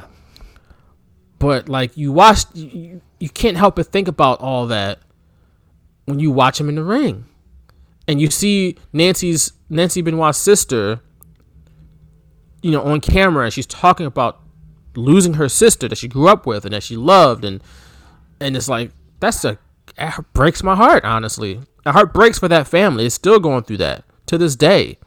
That never just goes away completely. And it's like, damn, I can't enjoy it. They don't have their family members, and it's just like, it just, damn, Chris Benoit, why did you do that, bro? It's like, I mean, we won't know. We'll never know. And I'm sure it's a mental illness thing, among many other things potentially. You know, they said it was like, CTE and all this and that, but like, man, it's really hard still to this day to watch Chris Benoit matches without thinking about that. I know some people say you can separate the wrestler from the human being. I just can't, me personally. And I guess some of those same people who separate the wrestler from the human being also want Benoit to be in the Hall of Fame. And it's like, that's never going to happen. That should not happen. He does not deserve that. You know, he ended the way his life ended, and what he did took away his privilege. That's what it is. It's not a right that he should be in the WWE Hall of Fame or any Hall of Fame. It's a privilege. That privilege has been revoked by the way he ended his life. But it's just like, damn, he was so. I'm watching this match with Perry Saturn, who's also very, very, very good. I think underrated. Perry Saturn. It's like, damn, I was mad almost. Like, he was so good, and I can't fully appreciate it because of what he did. Yep. And I'm one of those where I used to be able to kind of separate it and not. I never enjoyed a Chris Benoit match after that happened. Like, I'm able to watch it. Like, can't fully enjoy it. No, I'm able to put them on and watch it. Like, I just got done watching a few episodes of Raw back from 2004 where, you know, their Survivor Series team, Benoit, Maven, Chris Jericho, and Randy Orton beat Triple H's team, and they got to run Raw like all 4 weeks after that. And Chris Benoit was one of them that ran Raw. He was the GM for a night. You know, I'm able to watch that, but I'm also, you know, I'm just looking back and be like, this POS, you know, what he did. And, you know, just, like, I think about it, surely I can sit through it and watch it. But yeah, I can't just sit back and enjoy it, you know, and be like, oh, Chris Benoit was so good. It's so great to be able to watch this, even though he did what he did. It's like, no, I'm watching a great match and saying this POS, like, you know, killed his family and himself, you know, and that's that's what it's always going to be for me. That's probably what I know everybody's different, but if you can, I don't understand how you can completely ignore what he did just because he was a great wrestler. You know, it's the same reason why I'll never be okay with Curt Schilling getting in the Hall of Fame. You know, like that. No, that's a whole other, you know, topic to discuss. But you know, he literally, real quick, he literally like was okay with saying, yeah, you know, kill journalists and stuff. You know, like it's ridiculous. Curt Schilling bled through his sock. What kind of did he? What? What was that? He put ketchup in his sock. That was not. That was not real. That was not real, and we believed it. Hook, line, and sinker back in the day. Yeah. But why is your ankle bleeding? Get a Band-Aid, my guy. Get a Band-Aid, my guy. Unreal. What are you doing? Unreal. I think more people are like, what? That's kind of weird today. Absolutely. Back in 2004, I guess because the Red Sox was just, that season was so magic, and they finally won a World Series. Yeah. You know, after I don't know how many years, a bunch of years, that they finally got it done. They just wanted to believe that he was out there on a bloody ankle. But why was it bloody? That doesn't make any medical sense. Like, if it just hurts, it just hurts. It's not bleeding. Bleeding through the sock? And you know how much blood it takes to bleed through the sock? A thick sock too, man. Those baseball stirrups ain't no joke. Bro, if he's bleeding through his sock, he's losing blood. Like, get out of the game. He's probably a little woozy. But back to what we're talking about. Like you said, you made a good analogy. And Curt Schilling, a lot of people don't, agree with things he's done over the years, and he's caught up with some video game company type of stuff and whatever. Oh, yeah, he defrauded Rhode Island like millions of people, millions of dollars. So that's awful. Taking money away from people who need it, but it's the same goes with Chris Benoit. And I know some people out there might be listening to this and they feel like, oh, he should still be in the Hall of Fame because he's a great wrestler. No, he should not. That is not a right. It is a privilege. Now, some people will say, what about O.J. Simpson? He was on trial for murder, and he's in the Pro Football Hall of Fame. Bruh, he went to the Pro Football Hall of Fame about a decade before that whole trial went down. I'm gonna look it up real quick, and I'm pretty sure he went to the Hall of Fame in like '85. You know what I'm saying? Like, yeah, he was on trial in 94, 95, something like that. Yeah, 95, 94 and then 95, something like that. Yeah, I do remember that specifically because there were classes in my school that actually watched the trial. I remember that too. Lucky them. I'm pretty sure I was in class when my music teacher, I was like in first grade maybe, was listening to it on the radio.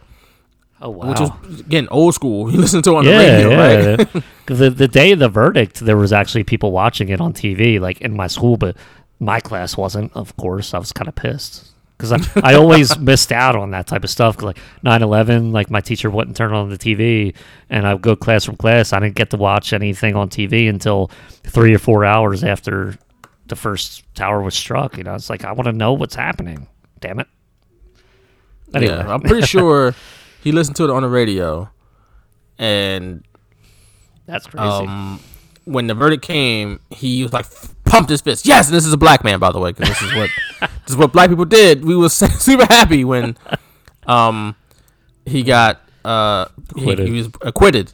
But OJ, class of '85, by the way, for the Pro Football Hall of Fame. But yeah, he's like yes, and I was like, what is he so happy for? But in hindsight, I'm pretty sure that was the OJ verdict. But back to Chris Benoit, no Hall of Fame, and it is still, at least for us, I'll speak for you on this one, and you just said it. It's tough. It's tough to watch him, especially in this match where I thought he was just so damn good. It's tough to watch, man, without thinking about it to this day. And it's been over 13 years since that went down, and it's still weird to this day, man. It's so. I can't even think of like the proper word for me, because it's like I'm not gonna go out of my way to watch Chris Benoit matches, but I'm also not gonna go out of my way to not watch Chris Benoit matches. So if I usually watch shows. I don't watch individual matches. So if it just so happens like I want to watch a particular show, it's usually a show that he's not in the main event in.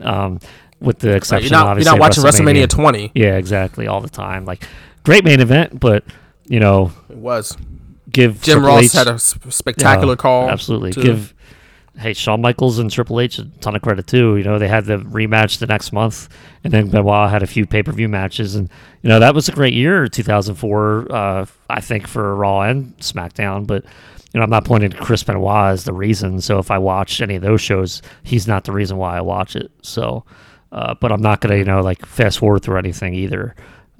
Unless I want to, it's like sometimes I'm, for time purposes, I'll fast forward through something that I don't like, but most of the time I just let it play out. I've been watching some old SmackDowns from late 2003 where Paul Heyman, Brock Lesnar's beating up Chris Benoit, and then Paul Heyman says you'll never get another title shot. So like he's an integral part of those episodes, but there's also like a great undercard happening on SmackDown at that time too, and I'm enjoying that more than anything, and I'm watching those episodes. So Chris Benoit's not a huge reason why I'm watching that stuff, and he's not going to be a huge reason why I do or don't watch something.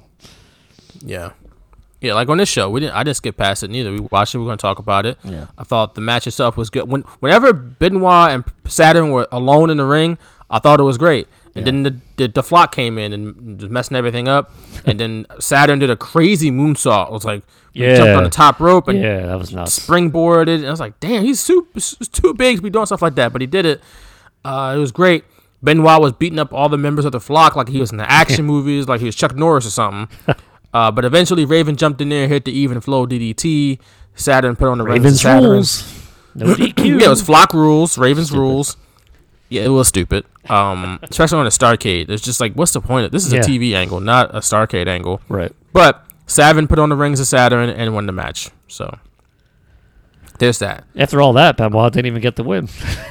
Right. After all that, he was fighting off people, karate kicking people, and all this stuff, and didn't even win. One DDT put him down. So moving on, though, we got what they call like the final four matches, the big matches on the card, the momentum matches, NWO versus WCW matches. We got Buff Bagwell representing the New World Order, going up against Lex Luger, representing World Championship Wrestling, or as Buff Bagwell called him during his entrance, Lex Loser. What? Man, that Buff Bagwell. He set that up super well, creative. Too. Oh like, my get God, over that here. was Get over lame. Look, I wrote down, I was like, I gotta admit, Buff Bagwell was a good heel. He might have been annoying for some people. He may not have been like a main event heel. He's not going to have a world title run. But I think Buff Bagwell was a good heel. He had a great look, $1 million smile, which always pisses guys off. And he was just a goofball. Yeah, he was such a goof. He would come out with the top hat eventually. That's true. You say he was a goof. He didn't really take himself too seriously. Right. So that's what made him a good heel to me. Yeah. That's a good point. I never was enamored with it. I was kind of like not ever on his side, but I can see that. I can't hate it. Look, I gotta call a spade a spade. I thought like maybe it's just me. Like my weird admiration for Scott Steiner's character. Maybe hey, Buff was a large part of it too. I don't think it's an admiration. It's just like I gotta acknowledge the fact. I thought Buff Bagwell was a good heel. Was he a great wrestler? Was he a main event draw? No, it was not gonna put the world title on the guy. But was he a good heel? Was he easily hateable? Yeah, like he did his job. So I don't know. That's just me. What was a very heel move was at the beginning of the match, Lex Luger spit in Bagwell's face. Yeah. That's a heel move. I don't care what you do. Yeah, not great. That's not good. A lot of faces did that back then too. Weird stuff. It was I'm kind of like, okay, well they deserved it. NWO deserves it, but it's like, man, don't spit in another person's face. I don't know about that. Do not spit in another person's face. For all the kids out there listening, don't do that because you will get sucker punched in a heartbeat. Like, you want to get into a fight, spit in somebody's face. There were a lot of spitting in faces in WWF too. You had Bret Hart spit in Shawn Michaels' face at SummerSlam, and then you had Bret Hart spit in Vince McMahon's face at Survivor Series. You don't see that stuff no more though because it's disgusting. Number one, number two, it's a pandemic. You don't want to spit in people's faces now, in particular. And three, it's just like I don't want just like we can do something different. You can slap me in the face. I'd rather you just slap me in the face. Just slap me upside the head. Eventually, we start having the match. Eventually, Bagwell's like, "Nah, forget this. I'm gonna get my boy, the head of security for the NWO, Vincent, to come help me out, baby. Guy, I need some help. Vincent, come on down." And he came out, and I was like, "That's not a whole lot of help, but whatever." We eventually got our first ref bump of the night. So that was a thing. It's just, it's really just another instance of a lot of overbooking from WCW. Something had to happen. Because we get Luger got back on the torture rack, but the referee was down. So down comes Savage. He stops Luger. Luger recovers. He picks up Savage in the torture rack. But then comes Scott Norton comes down and he punches Luger with Rick Steiner's dog collar, which he had for some reason. And was that Rick Steiner's? It was something. It was a dog. It was a dog collar or something. Oh wow, I said steel belt, but now that now that I think back, I guess it could pass off as a dog collar. I don't know what it was. He hit him with a foreign object. That's three people interfering in the match in a ref bump. Well, good. And it's not even that referee sucked. Was that Billy Silverman? Billy Silverman. Yeah, you know where I'm going with that. Yeah, I know. I know your feelings. I'm gonna ask you your feelings about another referee later on. Okay. Because you're the referee hot take guy. So all right, cool. But that's all that happened. This isn't even a semi-main event. I know, right? Like, why is this match important enough to get all that loser finish attention crap? Like, I understand that NWO was really trying to put an emphasis on winning these matches, but like, it's a bit much. Yeah, it's a bit much. It really is. Well, I mean, Luger was world heavyweight champion a few months prior. But like, gotta keep him strong, right? Consistently have to pour the heat on. I mean, I guess that's the point. You gotta pour more heat, get more heat. But it's like, okay, it's just a lot. It is. Maybe one person interfering. Yeah, and not make that three. savage. Make that savage. Like, I don't know. I don't know why they had to go that route, but at this time, so Luger much. had cooled off considerably, so it wasn't even like he was a top guy at this point, because he wasn't. Well, he didn't get treated like one.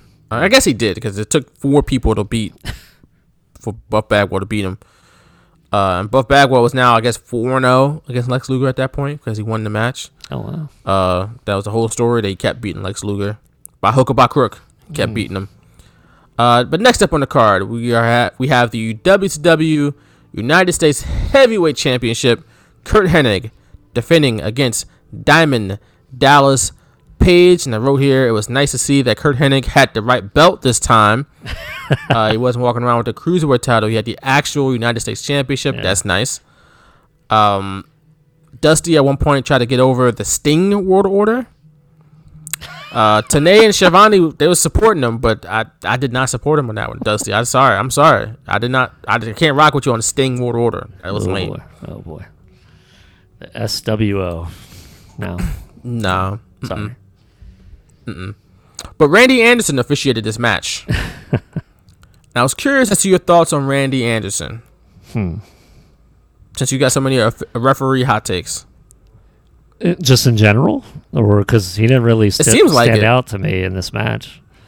Oh, okay. So you don't have any thoughts on Randy Anderson in general? Well, no, I didn't know if you meant like in this match particularly or in general. Just in general. Okay. I liked him. I loved his reaction to when Lex Luger beat Hogan on that Nitro to win the title. You know, he grabs his head and is like, oh my God, he said yes, and ring the bell. His reaction at the end of this match was hilarious. Like, so he counts the pin, and then he waves his arms off like it's not a pin. He did. He did like so an incomplete signals. Yeah, and then he points like ring the bell. Like, so wait, what the hell's going on? Like, did Curt kicked out? Like, what? I did notice that. It's like, why did he do that? I actually noticed that like from the moment I watched that like live. I was watching this pay-per-view live that night, and that was one of the like I memorized that from that night, and then when I saw it on watching back on the WWE Network, I was just like, man, I remember that. Like, that's so funny. I remember thinking, what the hell is he doing? I thought it was awesome the angle he was involved in prior to this. You know, Eric Bischoff fired him, and you know he brought his family out, and because he counted the pin for the Steiner brothers that sold out in January of '97 for them to win the tag titles from the Outsiders, and he was there and pinned. Like, that whole thing was great. Like, I really enjoyed that angle. What was it? So he was here, but then I remember, I guess he was fired again, and then when Ric Flair was president, like, he rehired him at double the salary and stuff like that. So Randy Anderson was always like an integral part of like these crazy storylines when it came to referees. So, and his reaction was always great. Like, I felt like he was great. His facials were great. Like, everything that he did made it feel real to me, because maybe he was just being real. I don't know. Maybe he didn't know how to act completely. Like, I don't know, because you know he had a feud with Nick Patrick too. Like, that was funny. You know, wasn't he the guy, or somebody gave him like a quarters or something like that, and he knocked out Nick Patrick, or was that maybe Randy Anderson gave somebody quarters to knock out Nick Patrick or something like that. So Randy Anderson's one of the few referees that I really like, no matter what he did. You know, I definitely, if I remember all the stuff about him, you know, from WCW, like, he had to be good. I'm pretty sure they modeled the referee in one of the video games after Randy Anderson. Well, one of the THQ games? No, the Aki games, I think. I don't know. I think it was the Aki games. You know, I was looking up a screenshot of one of the games, and one of the screenshots that popped up was Wrath. And I remembered that Wrath was one of the wrestlers sitting in the stands. Yeah. Yep. With his leather jacket on, just hanging out. And it's just like, what? Yeah. This don't make sense at all. But I liked Randy Anderson. He was great. Yeah. He's good. His reactions, like I said, the reaction to the Luger beating Hogan is one of my favorite, because they even, you know, replayed it in slow motion, and Luger's racking Hogan, and then you see Randy Anderson's obviously asking Hogan if he gives up. Hogan's not saying anything, I guess it's hard to tell in real time, but you clearly not saying anything. So Randy has to really know when to ring the bell and end the match and all this. So he grabs his head, and I guess that's how he wanted to sell it. Oh my God, he said yes, but even though you can't tell if Hogan says yes or not, and then he turns around, rings the bell, and the way all WCW refs, they turn to the hard camera, and they just point at the hard camera to ring the bell. They don't point at the ring bell person. They don't they don't go that way. They just point to the hard camera, and that always made me laugh too. It's you got to point to the hard camera. Yeah, you got to sell it to the audience at home too. One point in this match, DDP, who was wildly over, just want to point out, he crotches Kurt Hennig on the ring post. Yeah. And Dusty Rhodes goes, Iron Mike, in reference to Mike Tenay. Iron Mike, what do you call that, brother? Is that one of the Hurricane Runners? And making fun of Tenay because he knew all of the moves that the cruiserweights do. Oh, it's a Hurricane Rana or Acai Moonsaw or whatever. Is that what the is hell? That one of those Hurricane Ranas? What you call that, brother? I thought that was funny. But DDP won, He did. with a diamond cutter out of nowhere. People exploded when he hit it. And he left amongst the fans. And this is his first major championship in WCW. He was a new United States champion. So it's a win for WCW and a big win for DDP, who, again, probably wasn't supposed to be. He wasn't supposed to be in that match. That was supposed to be Ric Flair. Right. But it turned out good for him. And he deserved it. He's DDP. He was over. Yeah, and he had probably just about his best year, 97. In January is when he had that big angle with the NWO where they, gave him a shirt, but then he turned on him, gave Hall the diamond cutter and, left in the crowd and stuff like that. And that started this whole year for him. So he started it great, ended it great. And one of my favorite parts of this match was kind of I'm paying homage to Tony Schiavone again with how in 97, in this time frame, he made everything make sense. Now, WCW Saturday Night was pre-taped probably a few weeks in advance at this point. And apparently on that, so this pay-per-view, Starrcade, took place on a Sunday night. Apparently that Saturday night, the night before, DDP had stolen the U.S. title from Kurt Hennig. He did. And I don't remember any of this, by the way, because I didn't really watch Saturday Night that much.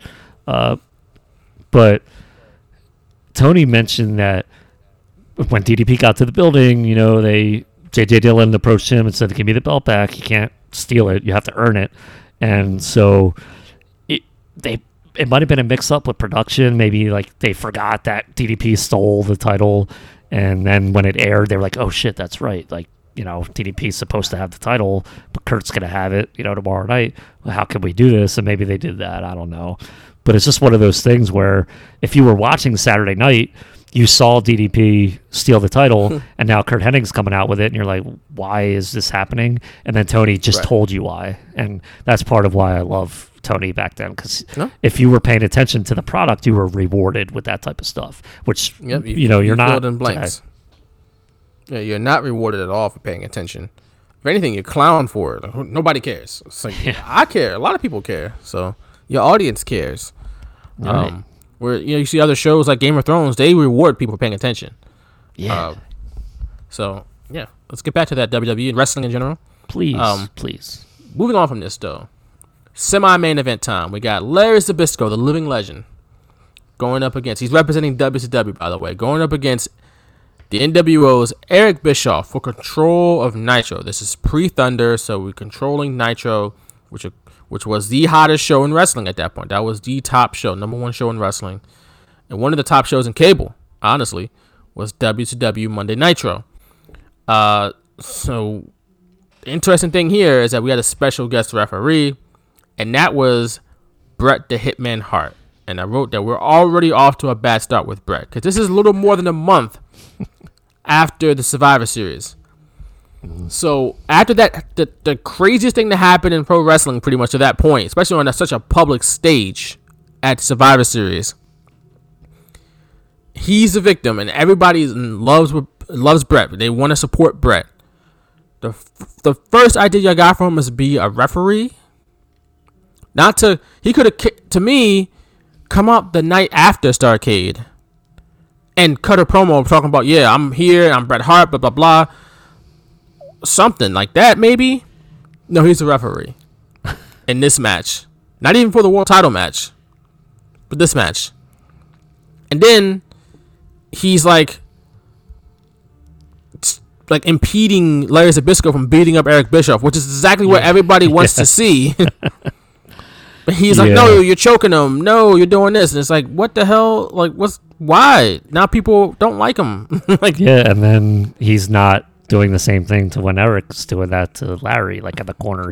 He's letting Eric just beat him up and not trying to break it. And, Tony's selling this a lot. Like, what is he doing? Like, why does he let him get away with that? Right. And then out of nowhere, he punches Eric Bischoff in the face, who I thought had a hilarious sell. The way he sold that punch was just like fantastic. Instantly threw his head back and did a dramatic fall. But it was weird. It was super weird. This match itself, I understood what they were trying to do.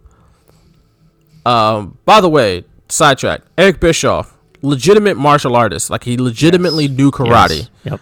And you can tell by the way he was throwing his kicks, he was an athlete. Like, he threw those kicks with ease. Like, he didn't strain.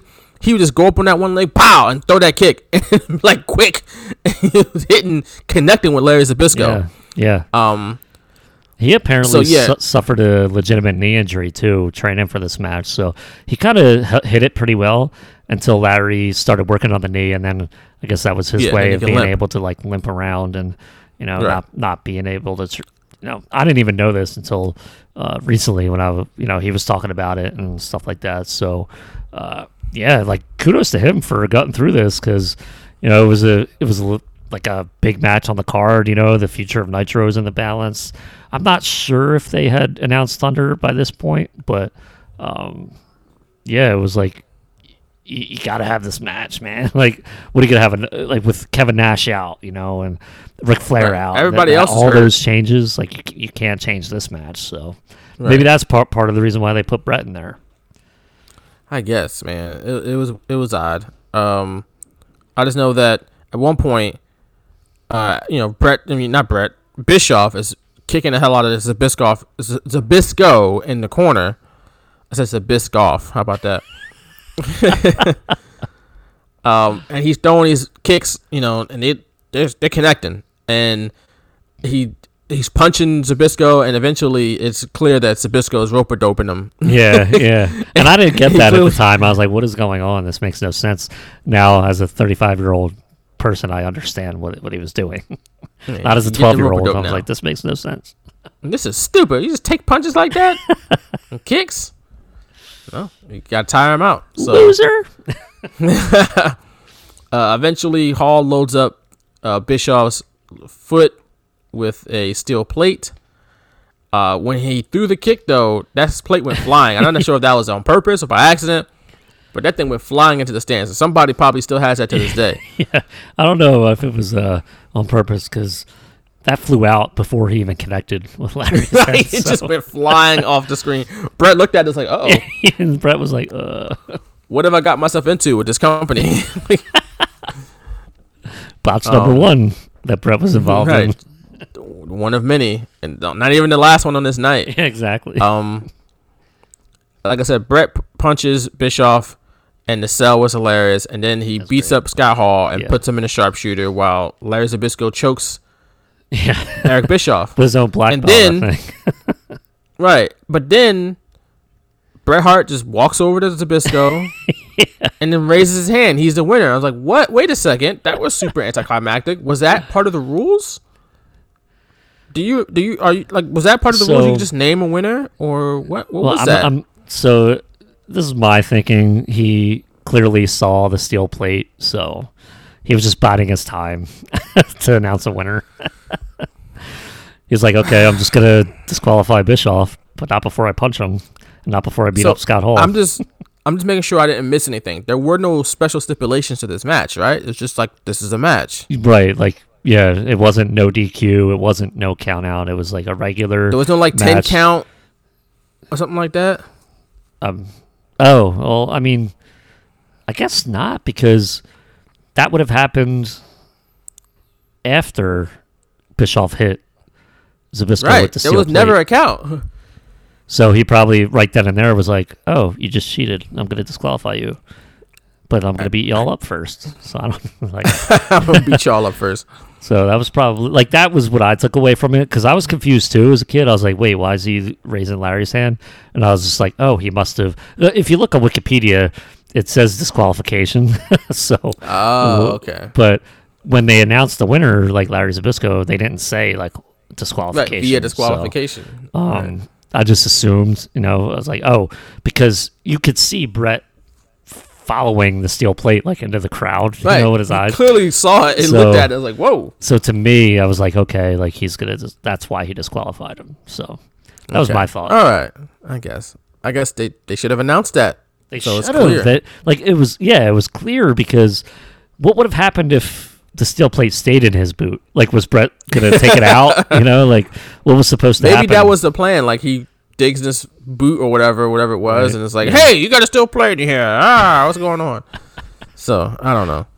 It was weird. What it was, just weird stuff. Just unnecessary stuff. Yeah, exactly. Larry Zbyszko could have just beat Eric Bischoff. Could have. And I think nobody would have batted an eye, because Larry Zbyszko was the wrestler, the legendary wrestler, and Eric Bischoff, even though he was a mixed martial, not a mixed martial artist, he was a martial artist, he knew karate, so he can legitimately beat people up probably. They would still believe Larry Zbyszko could beat him, like, in a wrestling match. Yeah. So it's like, you could just have him win, Bret Hart counts to 3, and that's it. Not every match has to be a major angle. But they were doing that in WCW, boy. But speaking of major angles,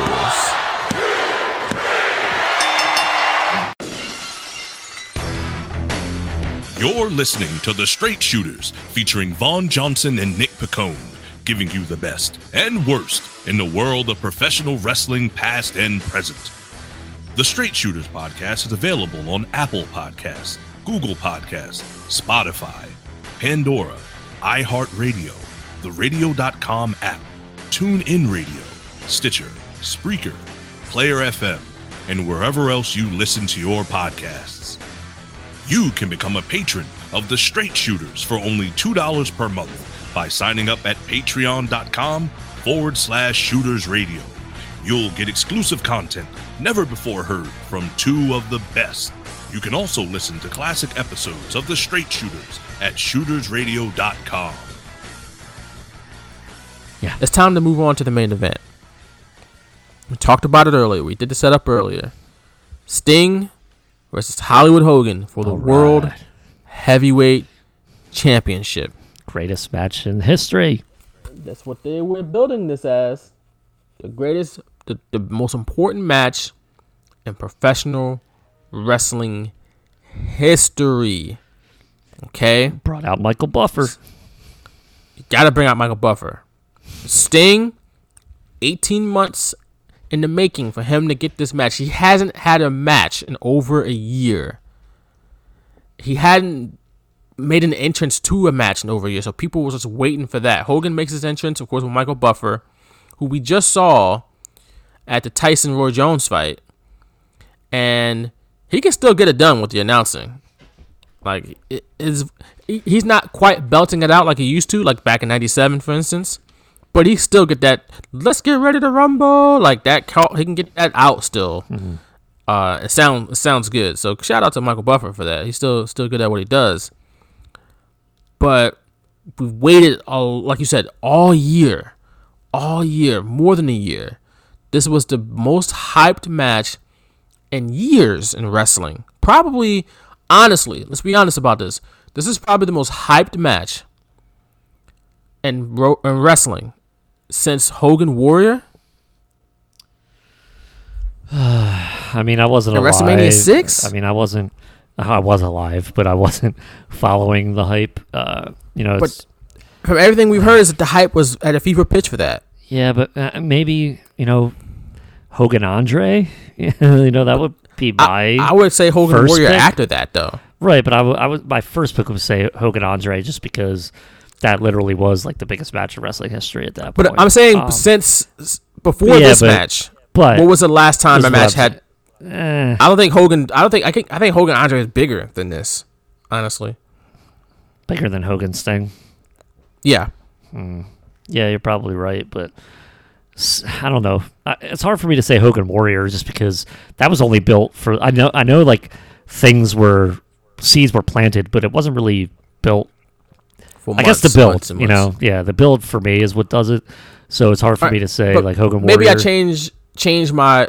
What was a more anticipated match than this? Like, what was the last time we had a match this anticipated in wrestling prior to this night? Probably. I'm going Hogan Warrior.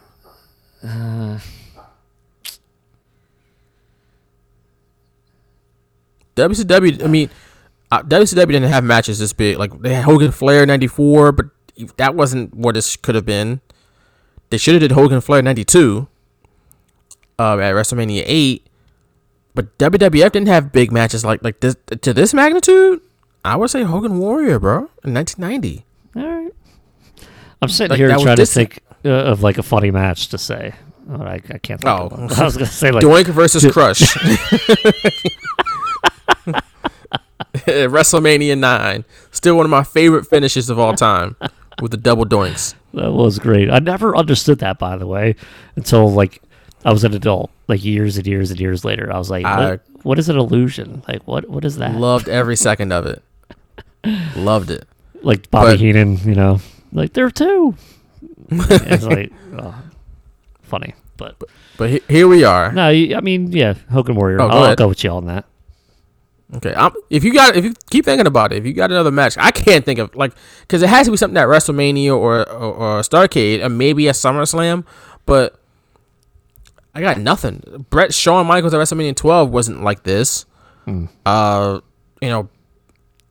Yokozuna at WrestleMania 9 wasn't like this. Like I said, Hogan with Flair Vader at Starrcade 93 wasn't this big. Like it was not even close. Like.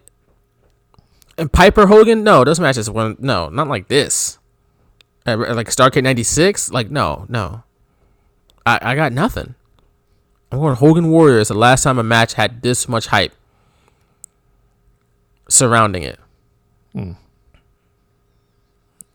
It's massive. So here we are, and Sting makes his entrance. And I wrote down that Sting's entrance was absolutely legendary.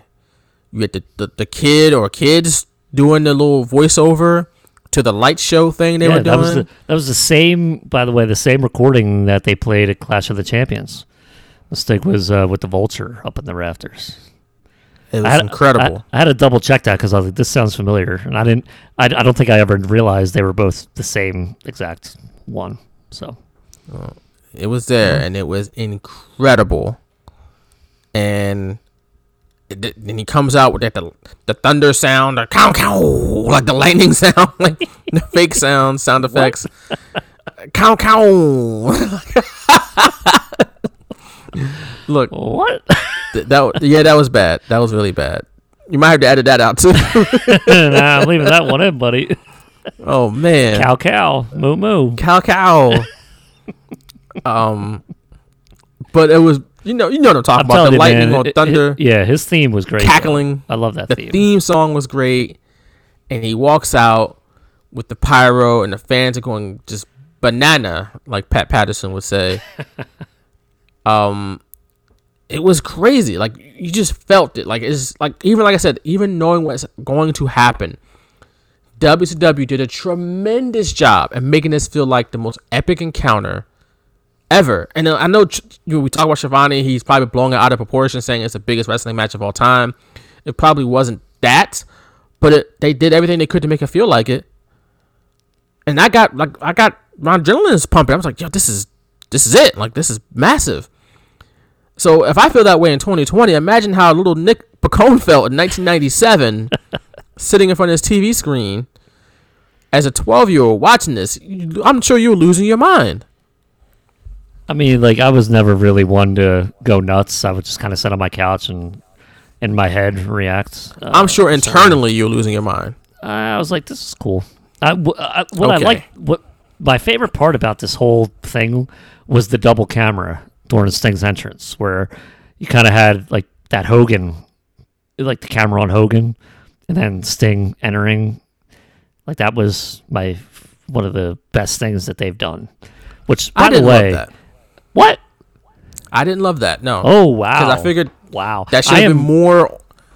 That should have been more about Sting. The double shot is not necessary. It's a very 90s thing. Maybe because in 2020, it's like, oh wow. I don't think anybody would like it in 2020. Oh wow. But shoot Sting's entrance, and they had a chance. They had the shot that they wanted when Sting first gets to the ring and he points, and Hogan's on the turnbuckle, and he points the bat on. He points the bat to Hogan. Yeah. That's your shot. That's fine. You don't have to. Why do you do the double shot? Why do we have to see what Hogan sees or look at Hogan when Sting's making his entrance? Sting versus Hogan is. I mean, it's about Sting. You could have had, you had Sting entering just by himself. Then you had the double shot as he was walking down to the ring. I didn't need a double shot. I think that WWE really could do something like that nowadays with big main events. I don't understand why they don't do that. It made it so much better. It made it so much better. I don't think it did at all. I think it's very 90s thing that you might have seen in some movies. Great. The issue was like the lighting, which is what made Hogan like that thing maybe not look as good as it could have. But if you just have regular lighting, like that would be great. I think it probably works in a movie, but on a live production, I don't think it worked as well. Man, you got these cameras that shoot John Morrison in slow motion during his entrance. Man, you could do the double shot. That's to me that's different. That's different. To me, I haven't seen Sting get ready for a match in over a year. All he's doing and I'm is seeing walking. Hogan's face during his entrance. All he's doing is walking. So that's what I'm here for. I want to see whatever he does. I want to see. You've seen him walking for a year and a half, or coming down from the rafters. Not for a match against Hogan at Starrcade for the belt. This is different. Like you got the first part of the entrance when he walks out in front of the Starrcade sign. I want to see that, and then as soon as he starts walking down to the ring, you already have those 20-25 seconds of Sting just by himself, and then you do the double shot once he starts. Didn't we see Hogan during his own entrance? I know what Hogan looks like. I don't need to see him anymore. This is Sting's time. Can you imagine him doing the Undertaker entrance for any match? No, because Undertaker has his entrance. For Mankind, that would have been badass. Nope. Mankind rocking in the corner while the Undertaker's strolling down to the ring. You can cut to that. You don't need the double shot thing there. I don't know the technical term for that. What's the industry jargon on that shot? Anybody? If anybody has the, that's probably not it. That's something we just made up. But whatever the industry jargon on that type of shot is, let us know. We'll start using it in the future. But no, just cut to him, or don't cut to him. It's all right.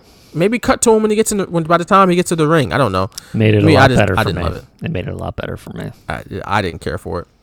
I will say it was unique for this match because I don't think I've seen it after this at all ever. No. So yeah, I didn't care for it. But then the bell rings, and all of that epic, just tone setting that WCW did. That as soon as the bell rings, they flush it all down the toilet. It's gone from the moment the bell rung. Because here's where they went wrong. Number one, Sting didn't immediately start whooping Hogan's ass from the jump, because that's what people wanted to see. They wanted to see Stogan. That's Stogan. Why are we putting so many people together? I don't know. I don't get it. I don't understand. They wanted to see Sting whoop up on Hogan. Now, that's not the whole match, obviously. You have Sting beat up on Hogan for a little bit. He gets his offense in, because we haven't seen him in a year. We want to see this Sting. He's a badass now. I want to see him be a badass for a good 2 or 3 or 4 minutes, whatever. And then Hogan cut him off. He cheats or something like that. And then he goes into his heat. Instead, they had him going back and forth, and Sting was selling like right away. Yeah. And it's like, I waited a year just to see Sting get beat up. Hogan got way too much offense going in the early going in this match. He did, in my opinion. No, I'm no wrestling connoisseur, but I just feel like it was just wrong. It didn't feel right to have Hogan get so much in on Sting in the first 5 minutes. That should have been all Sting. You just said you're no wrestling connoisseur. Get out of here. I'm not like.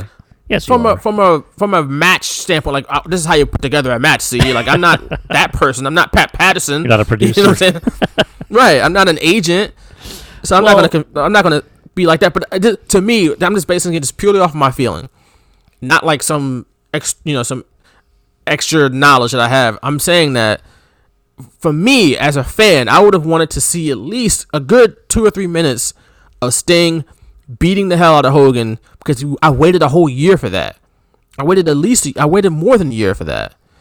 Beat up on Hogan. Hogan cheats to cut him off. Make sure he cheats though, and then he can go into the heat where Hogan's getting up on Sting and Sting is selling now, whatever. Right. But it was just like it was even.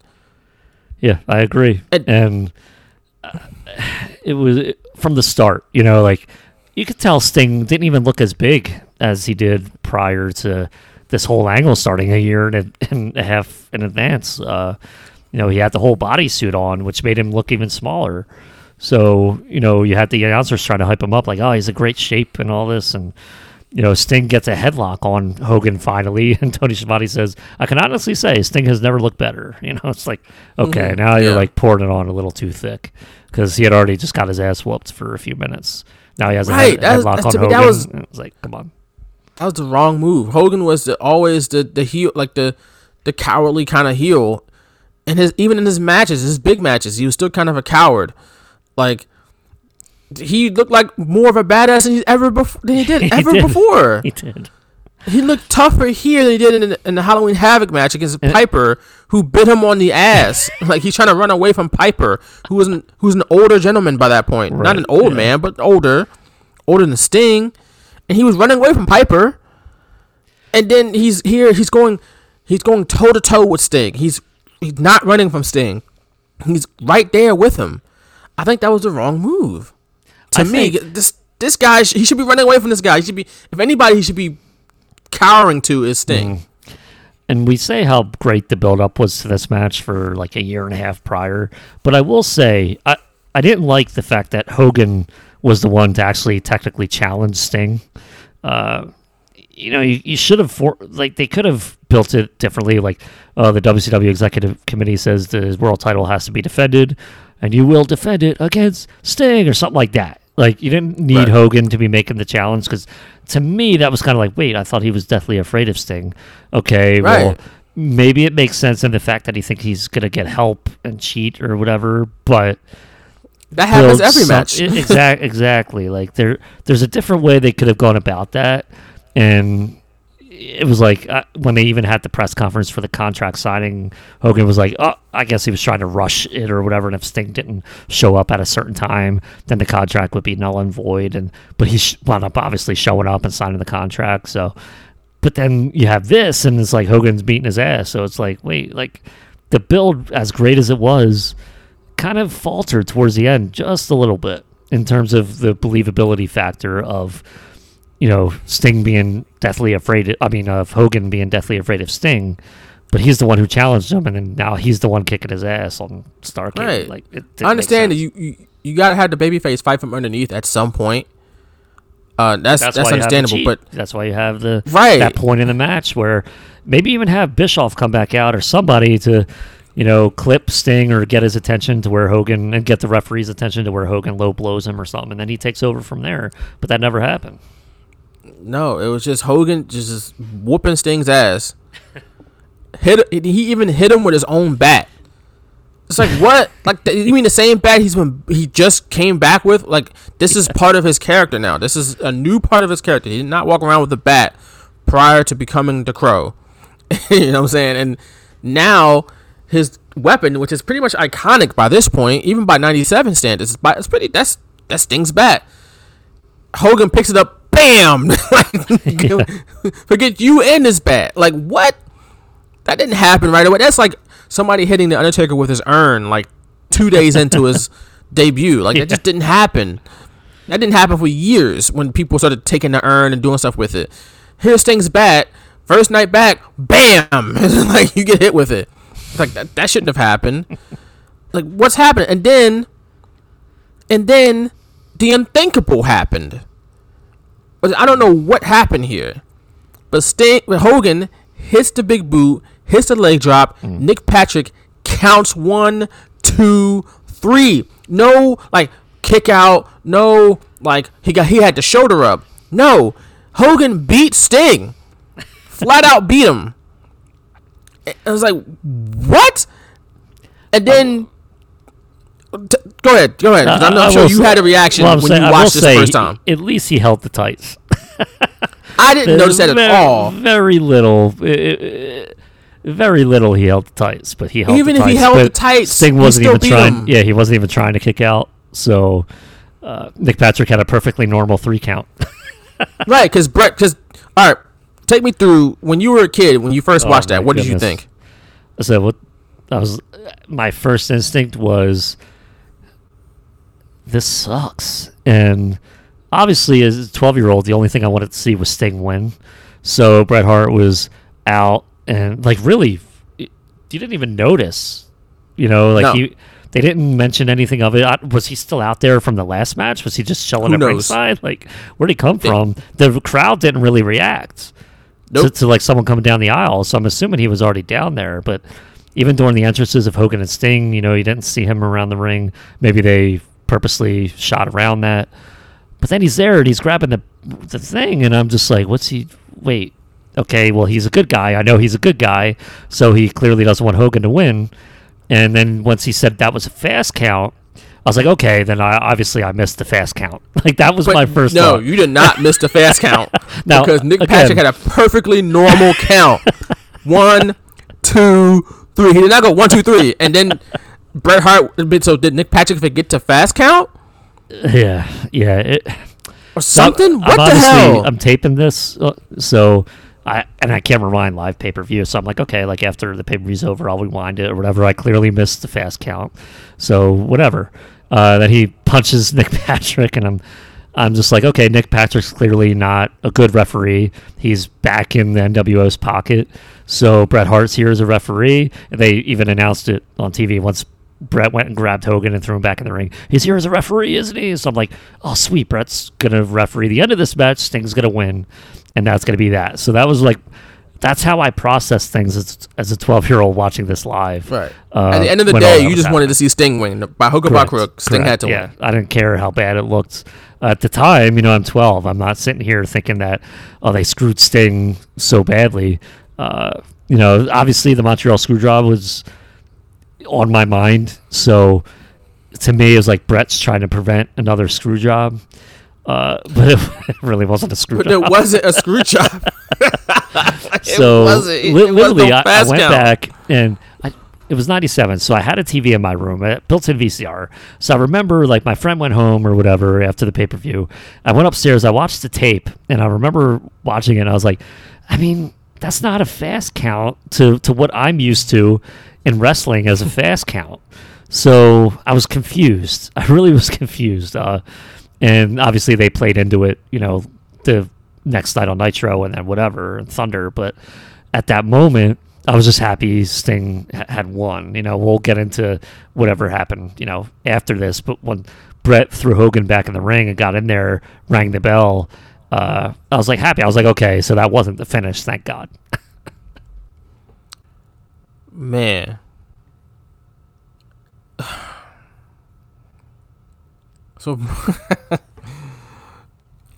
So Hogan beat Sting. You ruined this angle just from that. I know maybe it was supposed to be a fast count.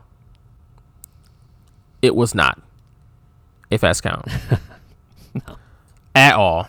So they've already messed that up. Then Bret comes out, like you said, prevents the bell from ringing. Now, I didn't know that the match doesn't officially end.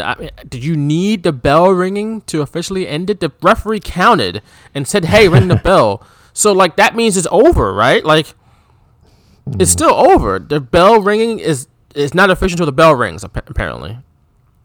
Well, that's what happened because the bell didn't ring. The match didn't end. And then first night in the promotion, Bret Hart is punching out referees. That's okay. The babyface guy just punching out poor innocent referees. Okay, first night in. But then they restart the match how is the match being restarted if it technically never ended because the bell didn't ring? Why stop the bell from ringing if it doesn't even matter? Like, okay. And then immediately Sting gets in there. Bret gets in there to referee. He hits a couple Stinger splashes. He puts on a Scorpion Deathlock. Hogan gives up. And Bret Hart rings the bell. Now, he doesn't physically do it. He signals to ring the bell. The bell actually rings a bunch this time. It's like 7 times. It's like ding, ding, ding, ding, ding, yes. And then Bret is looking for the belt. Like, where's the belt? Like, what the hell? In WWF, they had the belt right ready for me. Here, I can't even find it. He finally gets it, gives it to Sting. Sting is the WCW World Heavyweight Champion. WCW finally has his title back. And how do we celebrate? With a bunch of wrestlers in the ring, including Wrath with his leather jacket. Wrath is happy. Wrath is happy. His name is Wrath, but he's happy. That's right. Sting is champion. That's right. And Giant hoisting up Sting. No fireworks, no music, no confetti. Just Sting and a bunch of other WCW wrestlers. And that's how we went out there. This massive moment. This is the culmination of an entire year. Larry Zbyszko got fireworks. Sting's entrance got fireworks. Who else? Hogan, I think. Sting winning the world championship doesn't get some confetti or fireworks or something? Not even music. It's just complete silence. It was weird. I guess they didn't think Sting was going to win. I guess. It was just weird. And it's just like that. It was just a fitting end to a very odd and, just like I said, such a culminating moment. This was it. You built for this long. This should be the grand finale. And of course, the next day you start anew. But this should be a crescendo. This should be, the end of a concert. You hear all the instruments going. At the end of a fireworks show, that's when they threw all the fireworks at you at once. Boom, boom, boom, boom, boom. The lasting impression, and it's massive, and it's craziness, it's chaos, controlled chaos. And this was just Sting's world champion. Yay, good night. And it's just like, what? Why? What? That's it? I waited 18 months for that. That was the biggest moment in wrestling history. So, I actually had a bigger problem with One Punch taking out Buff Bagwell and Scott Norton than I did with the Fast Count. Because 2 punches, they're gone. And then they're like walking to the back. It's like, what the hell's going on here? Like, why aren't they trying to get back in the ring? And like, where was Vincent? Where was the head of security? He's the head of security. He's the director of security. Where the hell is Vincent? Like, it didn't make that made less sense than that fast count, that faux fast count. No, that fast count was the worst. That killed everything. So, and then you have Sting, putting the Scorpion Deathlock. He's like, Tony Schiavone's like, he's gonna bring back the Scorpion Deathlock, and then he's pointing at Bret Hart. And to me, I'm just like, no, it's the sharpshooter. Like, he's pointing to Bret. He's pointing to Bret because he's gonna put him in the sharpshooter. It's the same damn move.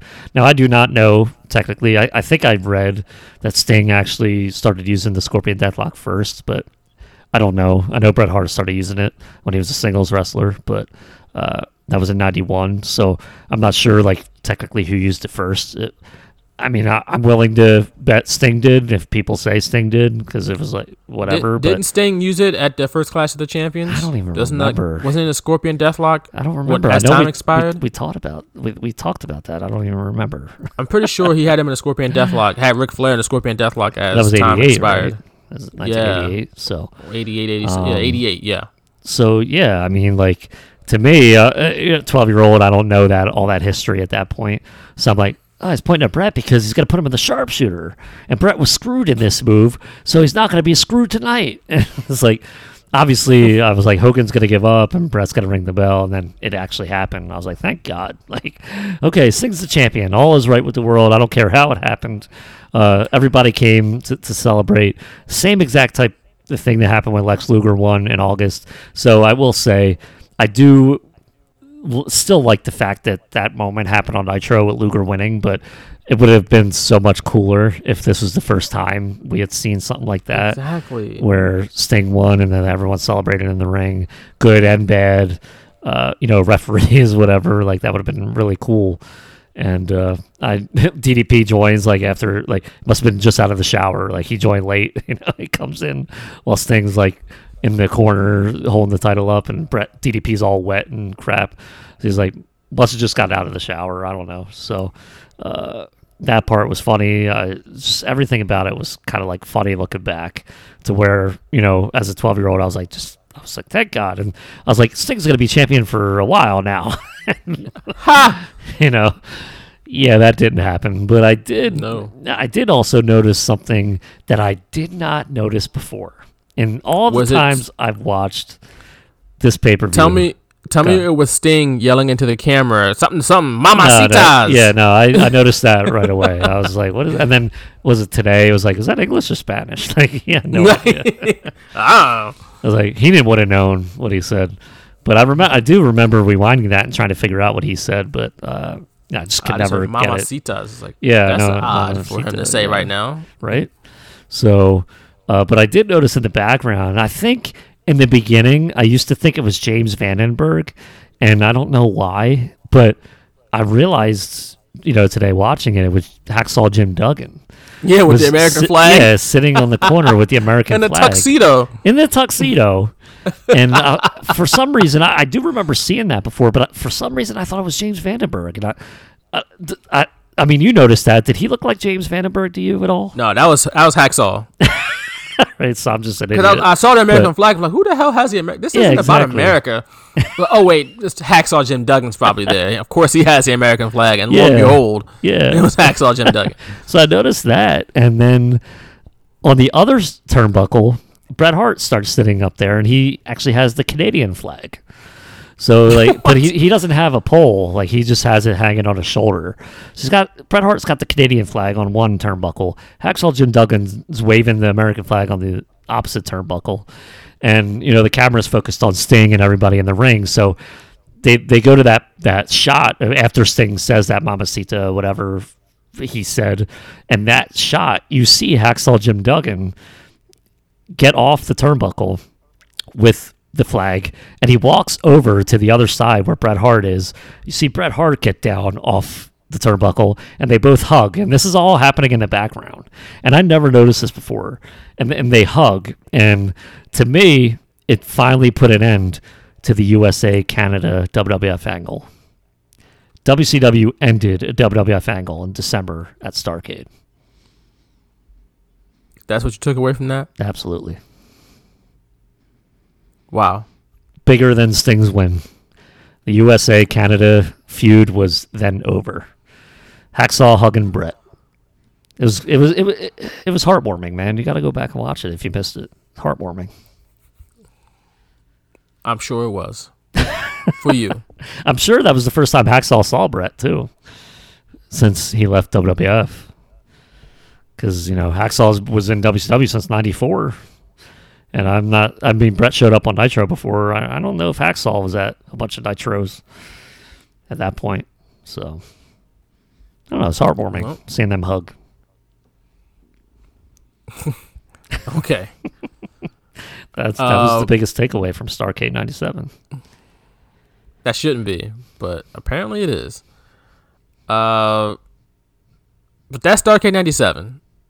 And things were still pretty good for WCW at some points. Goldberg winning the title was good, going on his streak and whatnot. But you can see the cracks in the foundation, and it started on this night with just horrible, horrible decisions. This was egregious, and the thing that was egregious to me, it was so easy. They had done all the work necessary to put in for this match. All they had to do was have the match and have Sting win. This night was easy. There was no creativity needed for this match. You know what I'm saying? Like, all the creativity happens before Starrcade. That's when you're really putting your thinking hat on and you're really using your creative energy to come up with a fascinating story in a story that keeps people watching every single week. And it captivates people every single week. And then once you build it, you do all that just to get to this night. So, because you know what's going to happen on this night. You book backwards, right? That's what they say. You book backwards. You start knowing that Sting's going to win. Okay, boom. That's the easy thing. Put that at the top of the board. Sting beats Hogan for world title. Put a line underneath that. You're done with that. Because that's all that needs to be said about that night. Now, how do we get to this point? That's where the hard work is. But they made that hard too. They what? You didn't have to do anything. It's like you put a nice, you do all the work to cook a nice steak, right? You season the meat up right. You cook it just to the perfect temperature, right? And then you throw a mountain of ketchup on it and you just ruin it at the end. Like as soon as it's done, you're about to eat it. So you know what this needs? A whole bunch of Heinz ketchup. Just dump it on there. It's like now you just ruined this steak. Forever. Well, I guess there goes our Heinz sponsorship. No. Heinz ketchup is good, regardless, but you don't put it on a steak. I think even Heinz would agree with that. But you see what I'm saying? It's just no, absolutely. That part is right there. They had the bag, and they could have, even if they took the title off him like they eventually did very quickly, that night was a special night. That moment was special. They could have been making money off of that forever. And it's frustrating. It's frustrating. Out of business. It's super frustrating. And they're not because they're out of business. Like, damn. Well, right, but that's it. Like it's frustrating. That was it, man. You can't do the whole build up and then ruin that payoff. That payoff has to hit too, and it did not hit. Yeah, you think that even though Eric Bischoff has gone on record saying Sting wasn't in great shape physically, clearly his body wasn't, you saw that bodysuit, like he didn't look like the Sting of old for sure physically. Hogan looked a lot bigger than he did, like way bigger than I had thought, even years prior when Sting and him were wrestling side by side, and obviously that was, Sting wasn't in the best shape, obviously, but you still make that moment like as not difficult as possible. Like just because he doesn't look the part right now, no, you still haven't beat Hogan. You still have the payoff. And then down the road, if he can't carry the title, if he can't wrestle the way you want him to wrestle, then you just take the belt off him. You don't have this whole, rematch the next night and then, vacate the title and then have another rematch 2 months from now and only to take, have Sting win that one, which I'm sure he's in better shape at that point 2 months down the road. But then 2 months later, you just take it off him again. Like it made no sense after this. This was the beginning of the end. It truly was. It really was. It just like you said, regardless of what shape he was in, that moment still has to be special. This is your biggest moment of the year. Yeah. This is your biggest match, your biggest show. You hyped it up. You told us it was the biggest match of all time, and we felt it. We believed it. We bought in.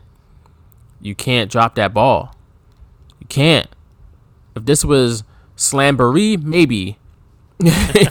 But not at Starrcade. Not after 18 months of and build. Imagine them building an angle like this for Slamboree. Well, it wouldn't happen. But I'm saying, like, the stars aligned for this to be that moment.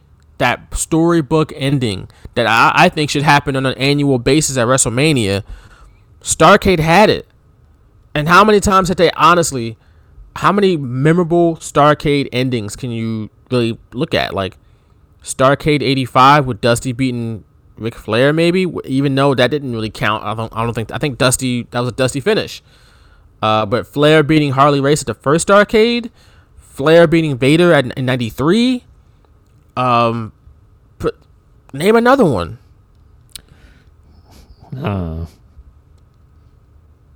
Like they should happen every year for me. Hogan beating Flair at Bash of the Beach. I said Starrcade. That was the biggest show. Oh, I thought you said match. My bad. No, just specifically Starrcade. And I think WrestleMania. Nash and Goldberg. No, not that storybook happy ending. That would not count. But you get what I'm saying though. Like they had it. It was right there. Like I don't know if it's easy to create. I think you should try to create it every year. But they had it. They had it right there.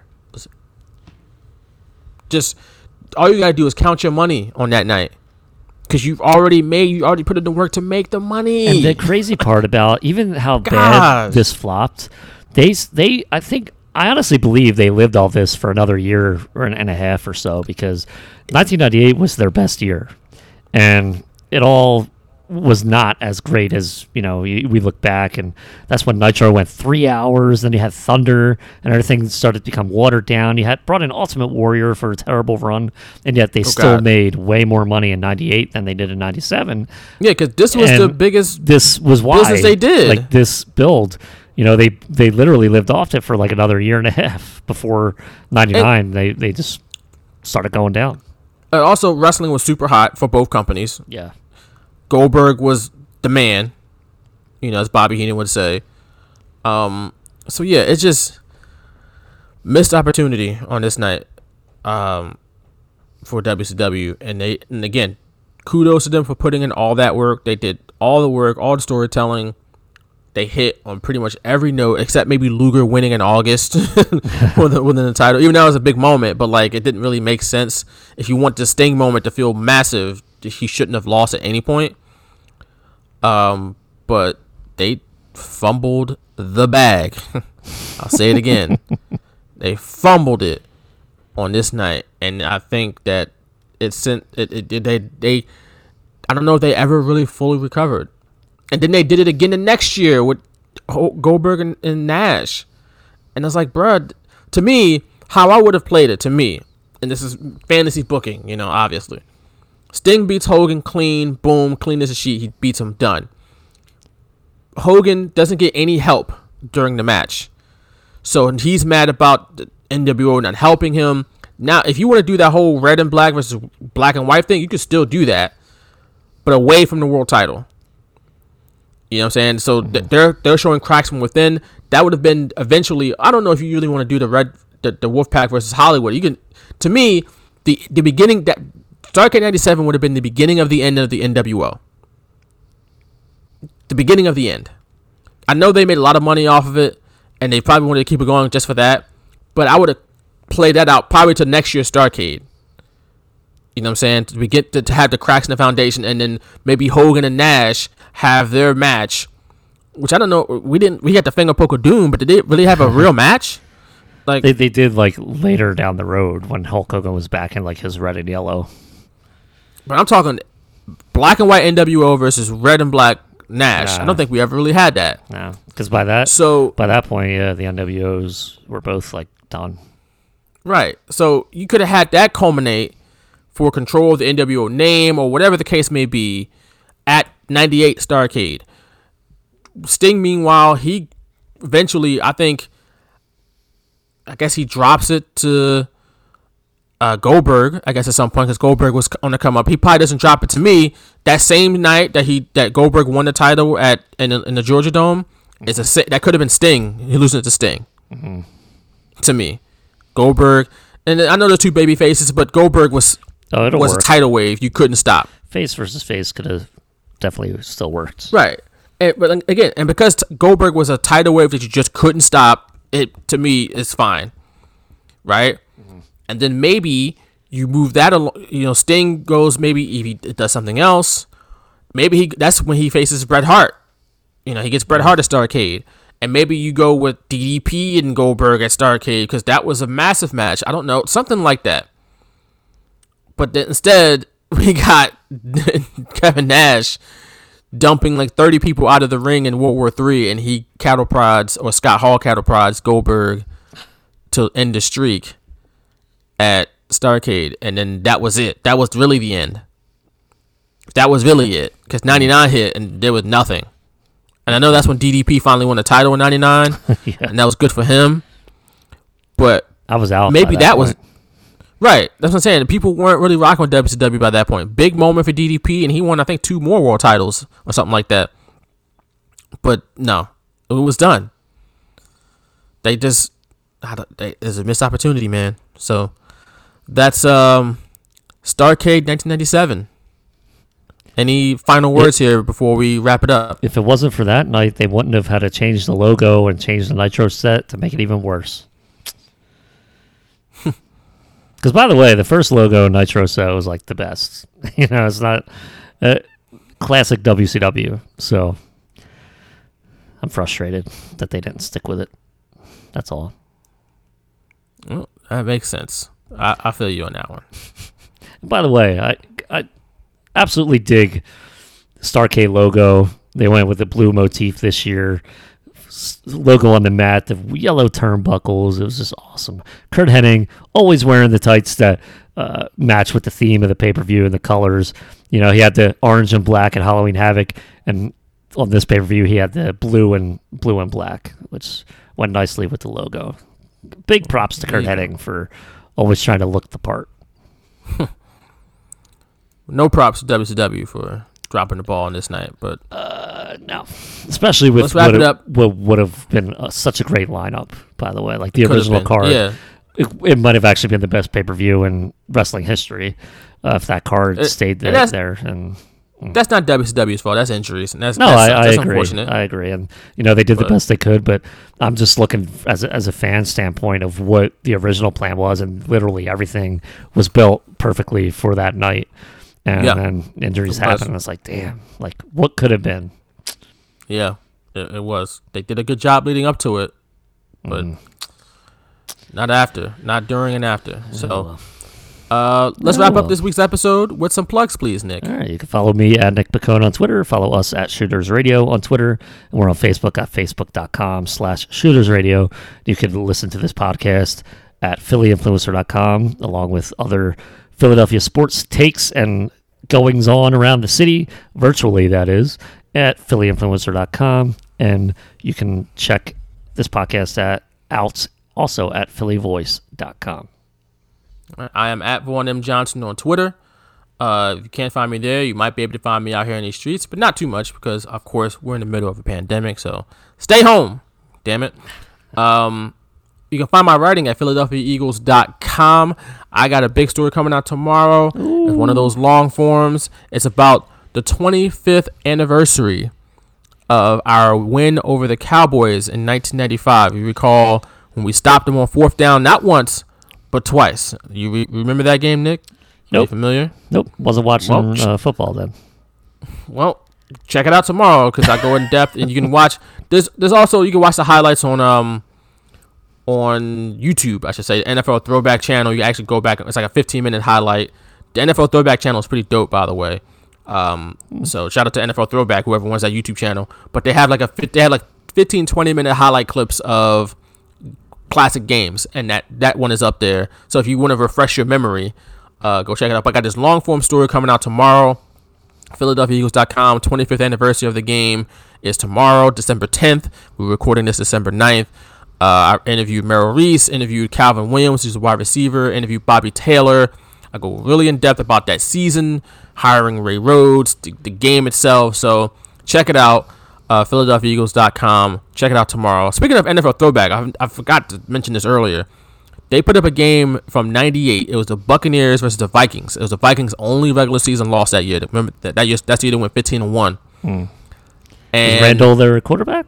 Yes, that's Randall Cunningham. That's Randy Moss's rookie year.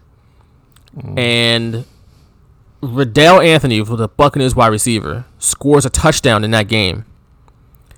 And as soon as he scored the touchdown, he started doing a dance. And I jumped out my chair. I was like the Leonardo DiCaprio meme. Like, I know that dance. He was doing the Alex Wright dance after he scored a touchdown. And I was like, oh, I know that.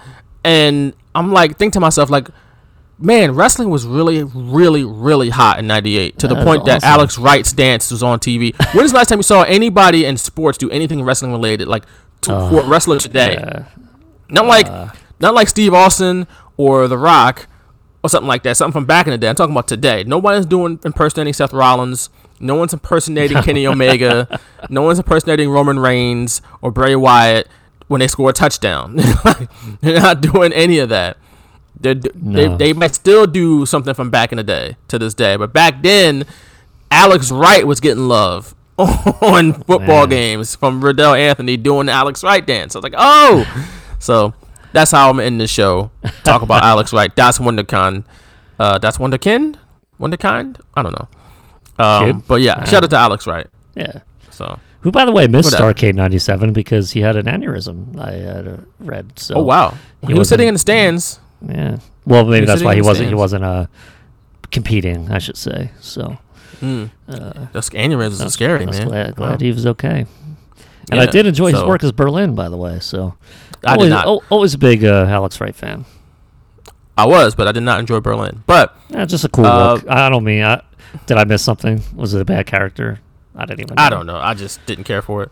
I just liked the look with his hair, and he had a different look. And so if it was an offensive character, I'm sorry. I didn't really. No, I don't know. It might have been offensive. I don't remember.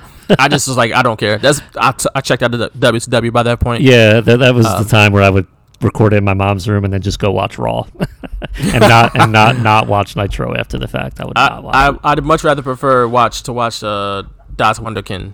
Yeah, doing the dance. He was great. He was great. Yeah. So, but that's it for episode 263 of The Straight Shooters. Make sure to also check us out on Patreon, patreon.com/shootersradio. If you got a request for a deep dive in the future, hit us up on there. It's only $2 a month to check us out. Check us out some exclusive content that we have on Patreon, patreon.com/shootersradio. For Nick McCone, I am Vaughn Johnson. Thanks for listening to episode 263, and we'll catch y'all again next week. Peace.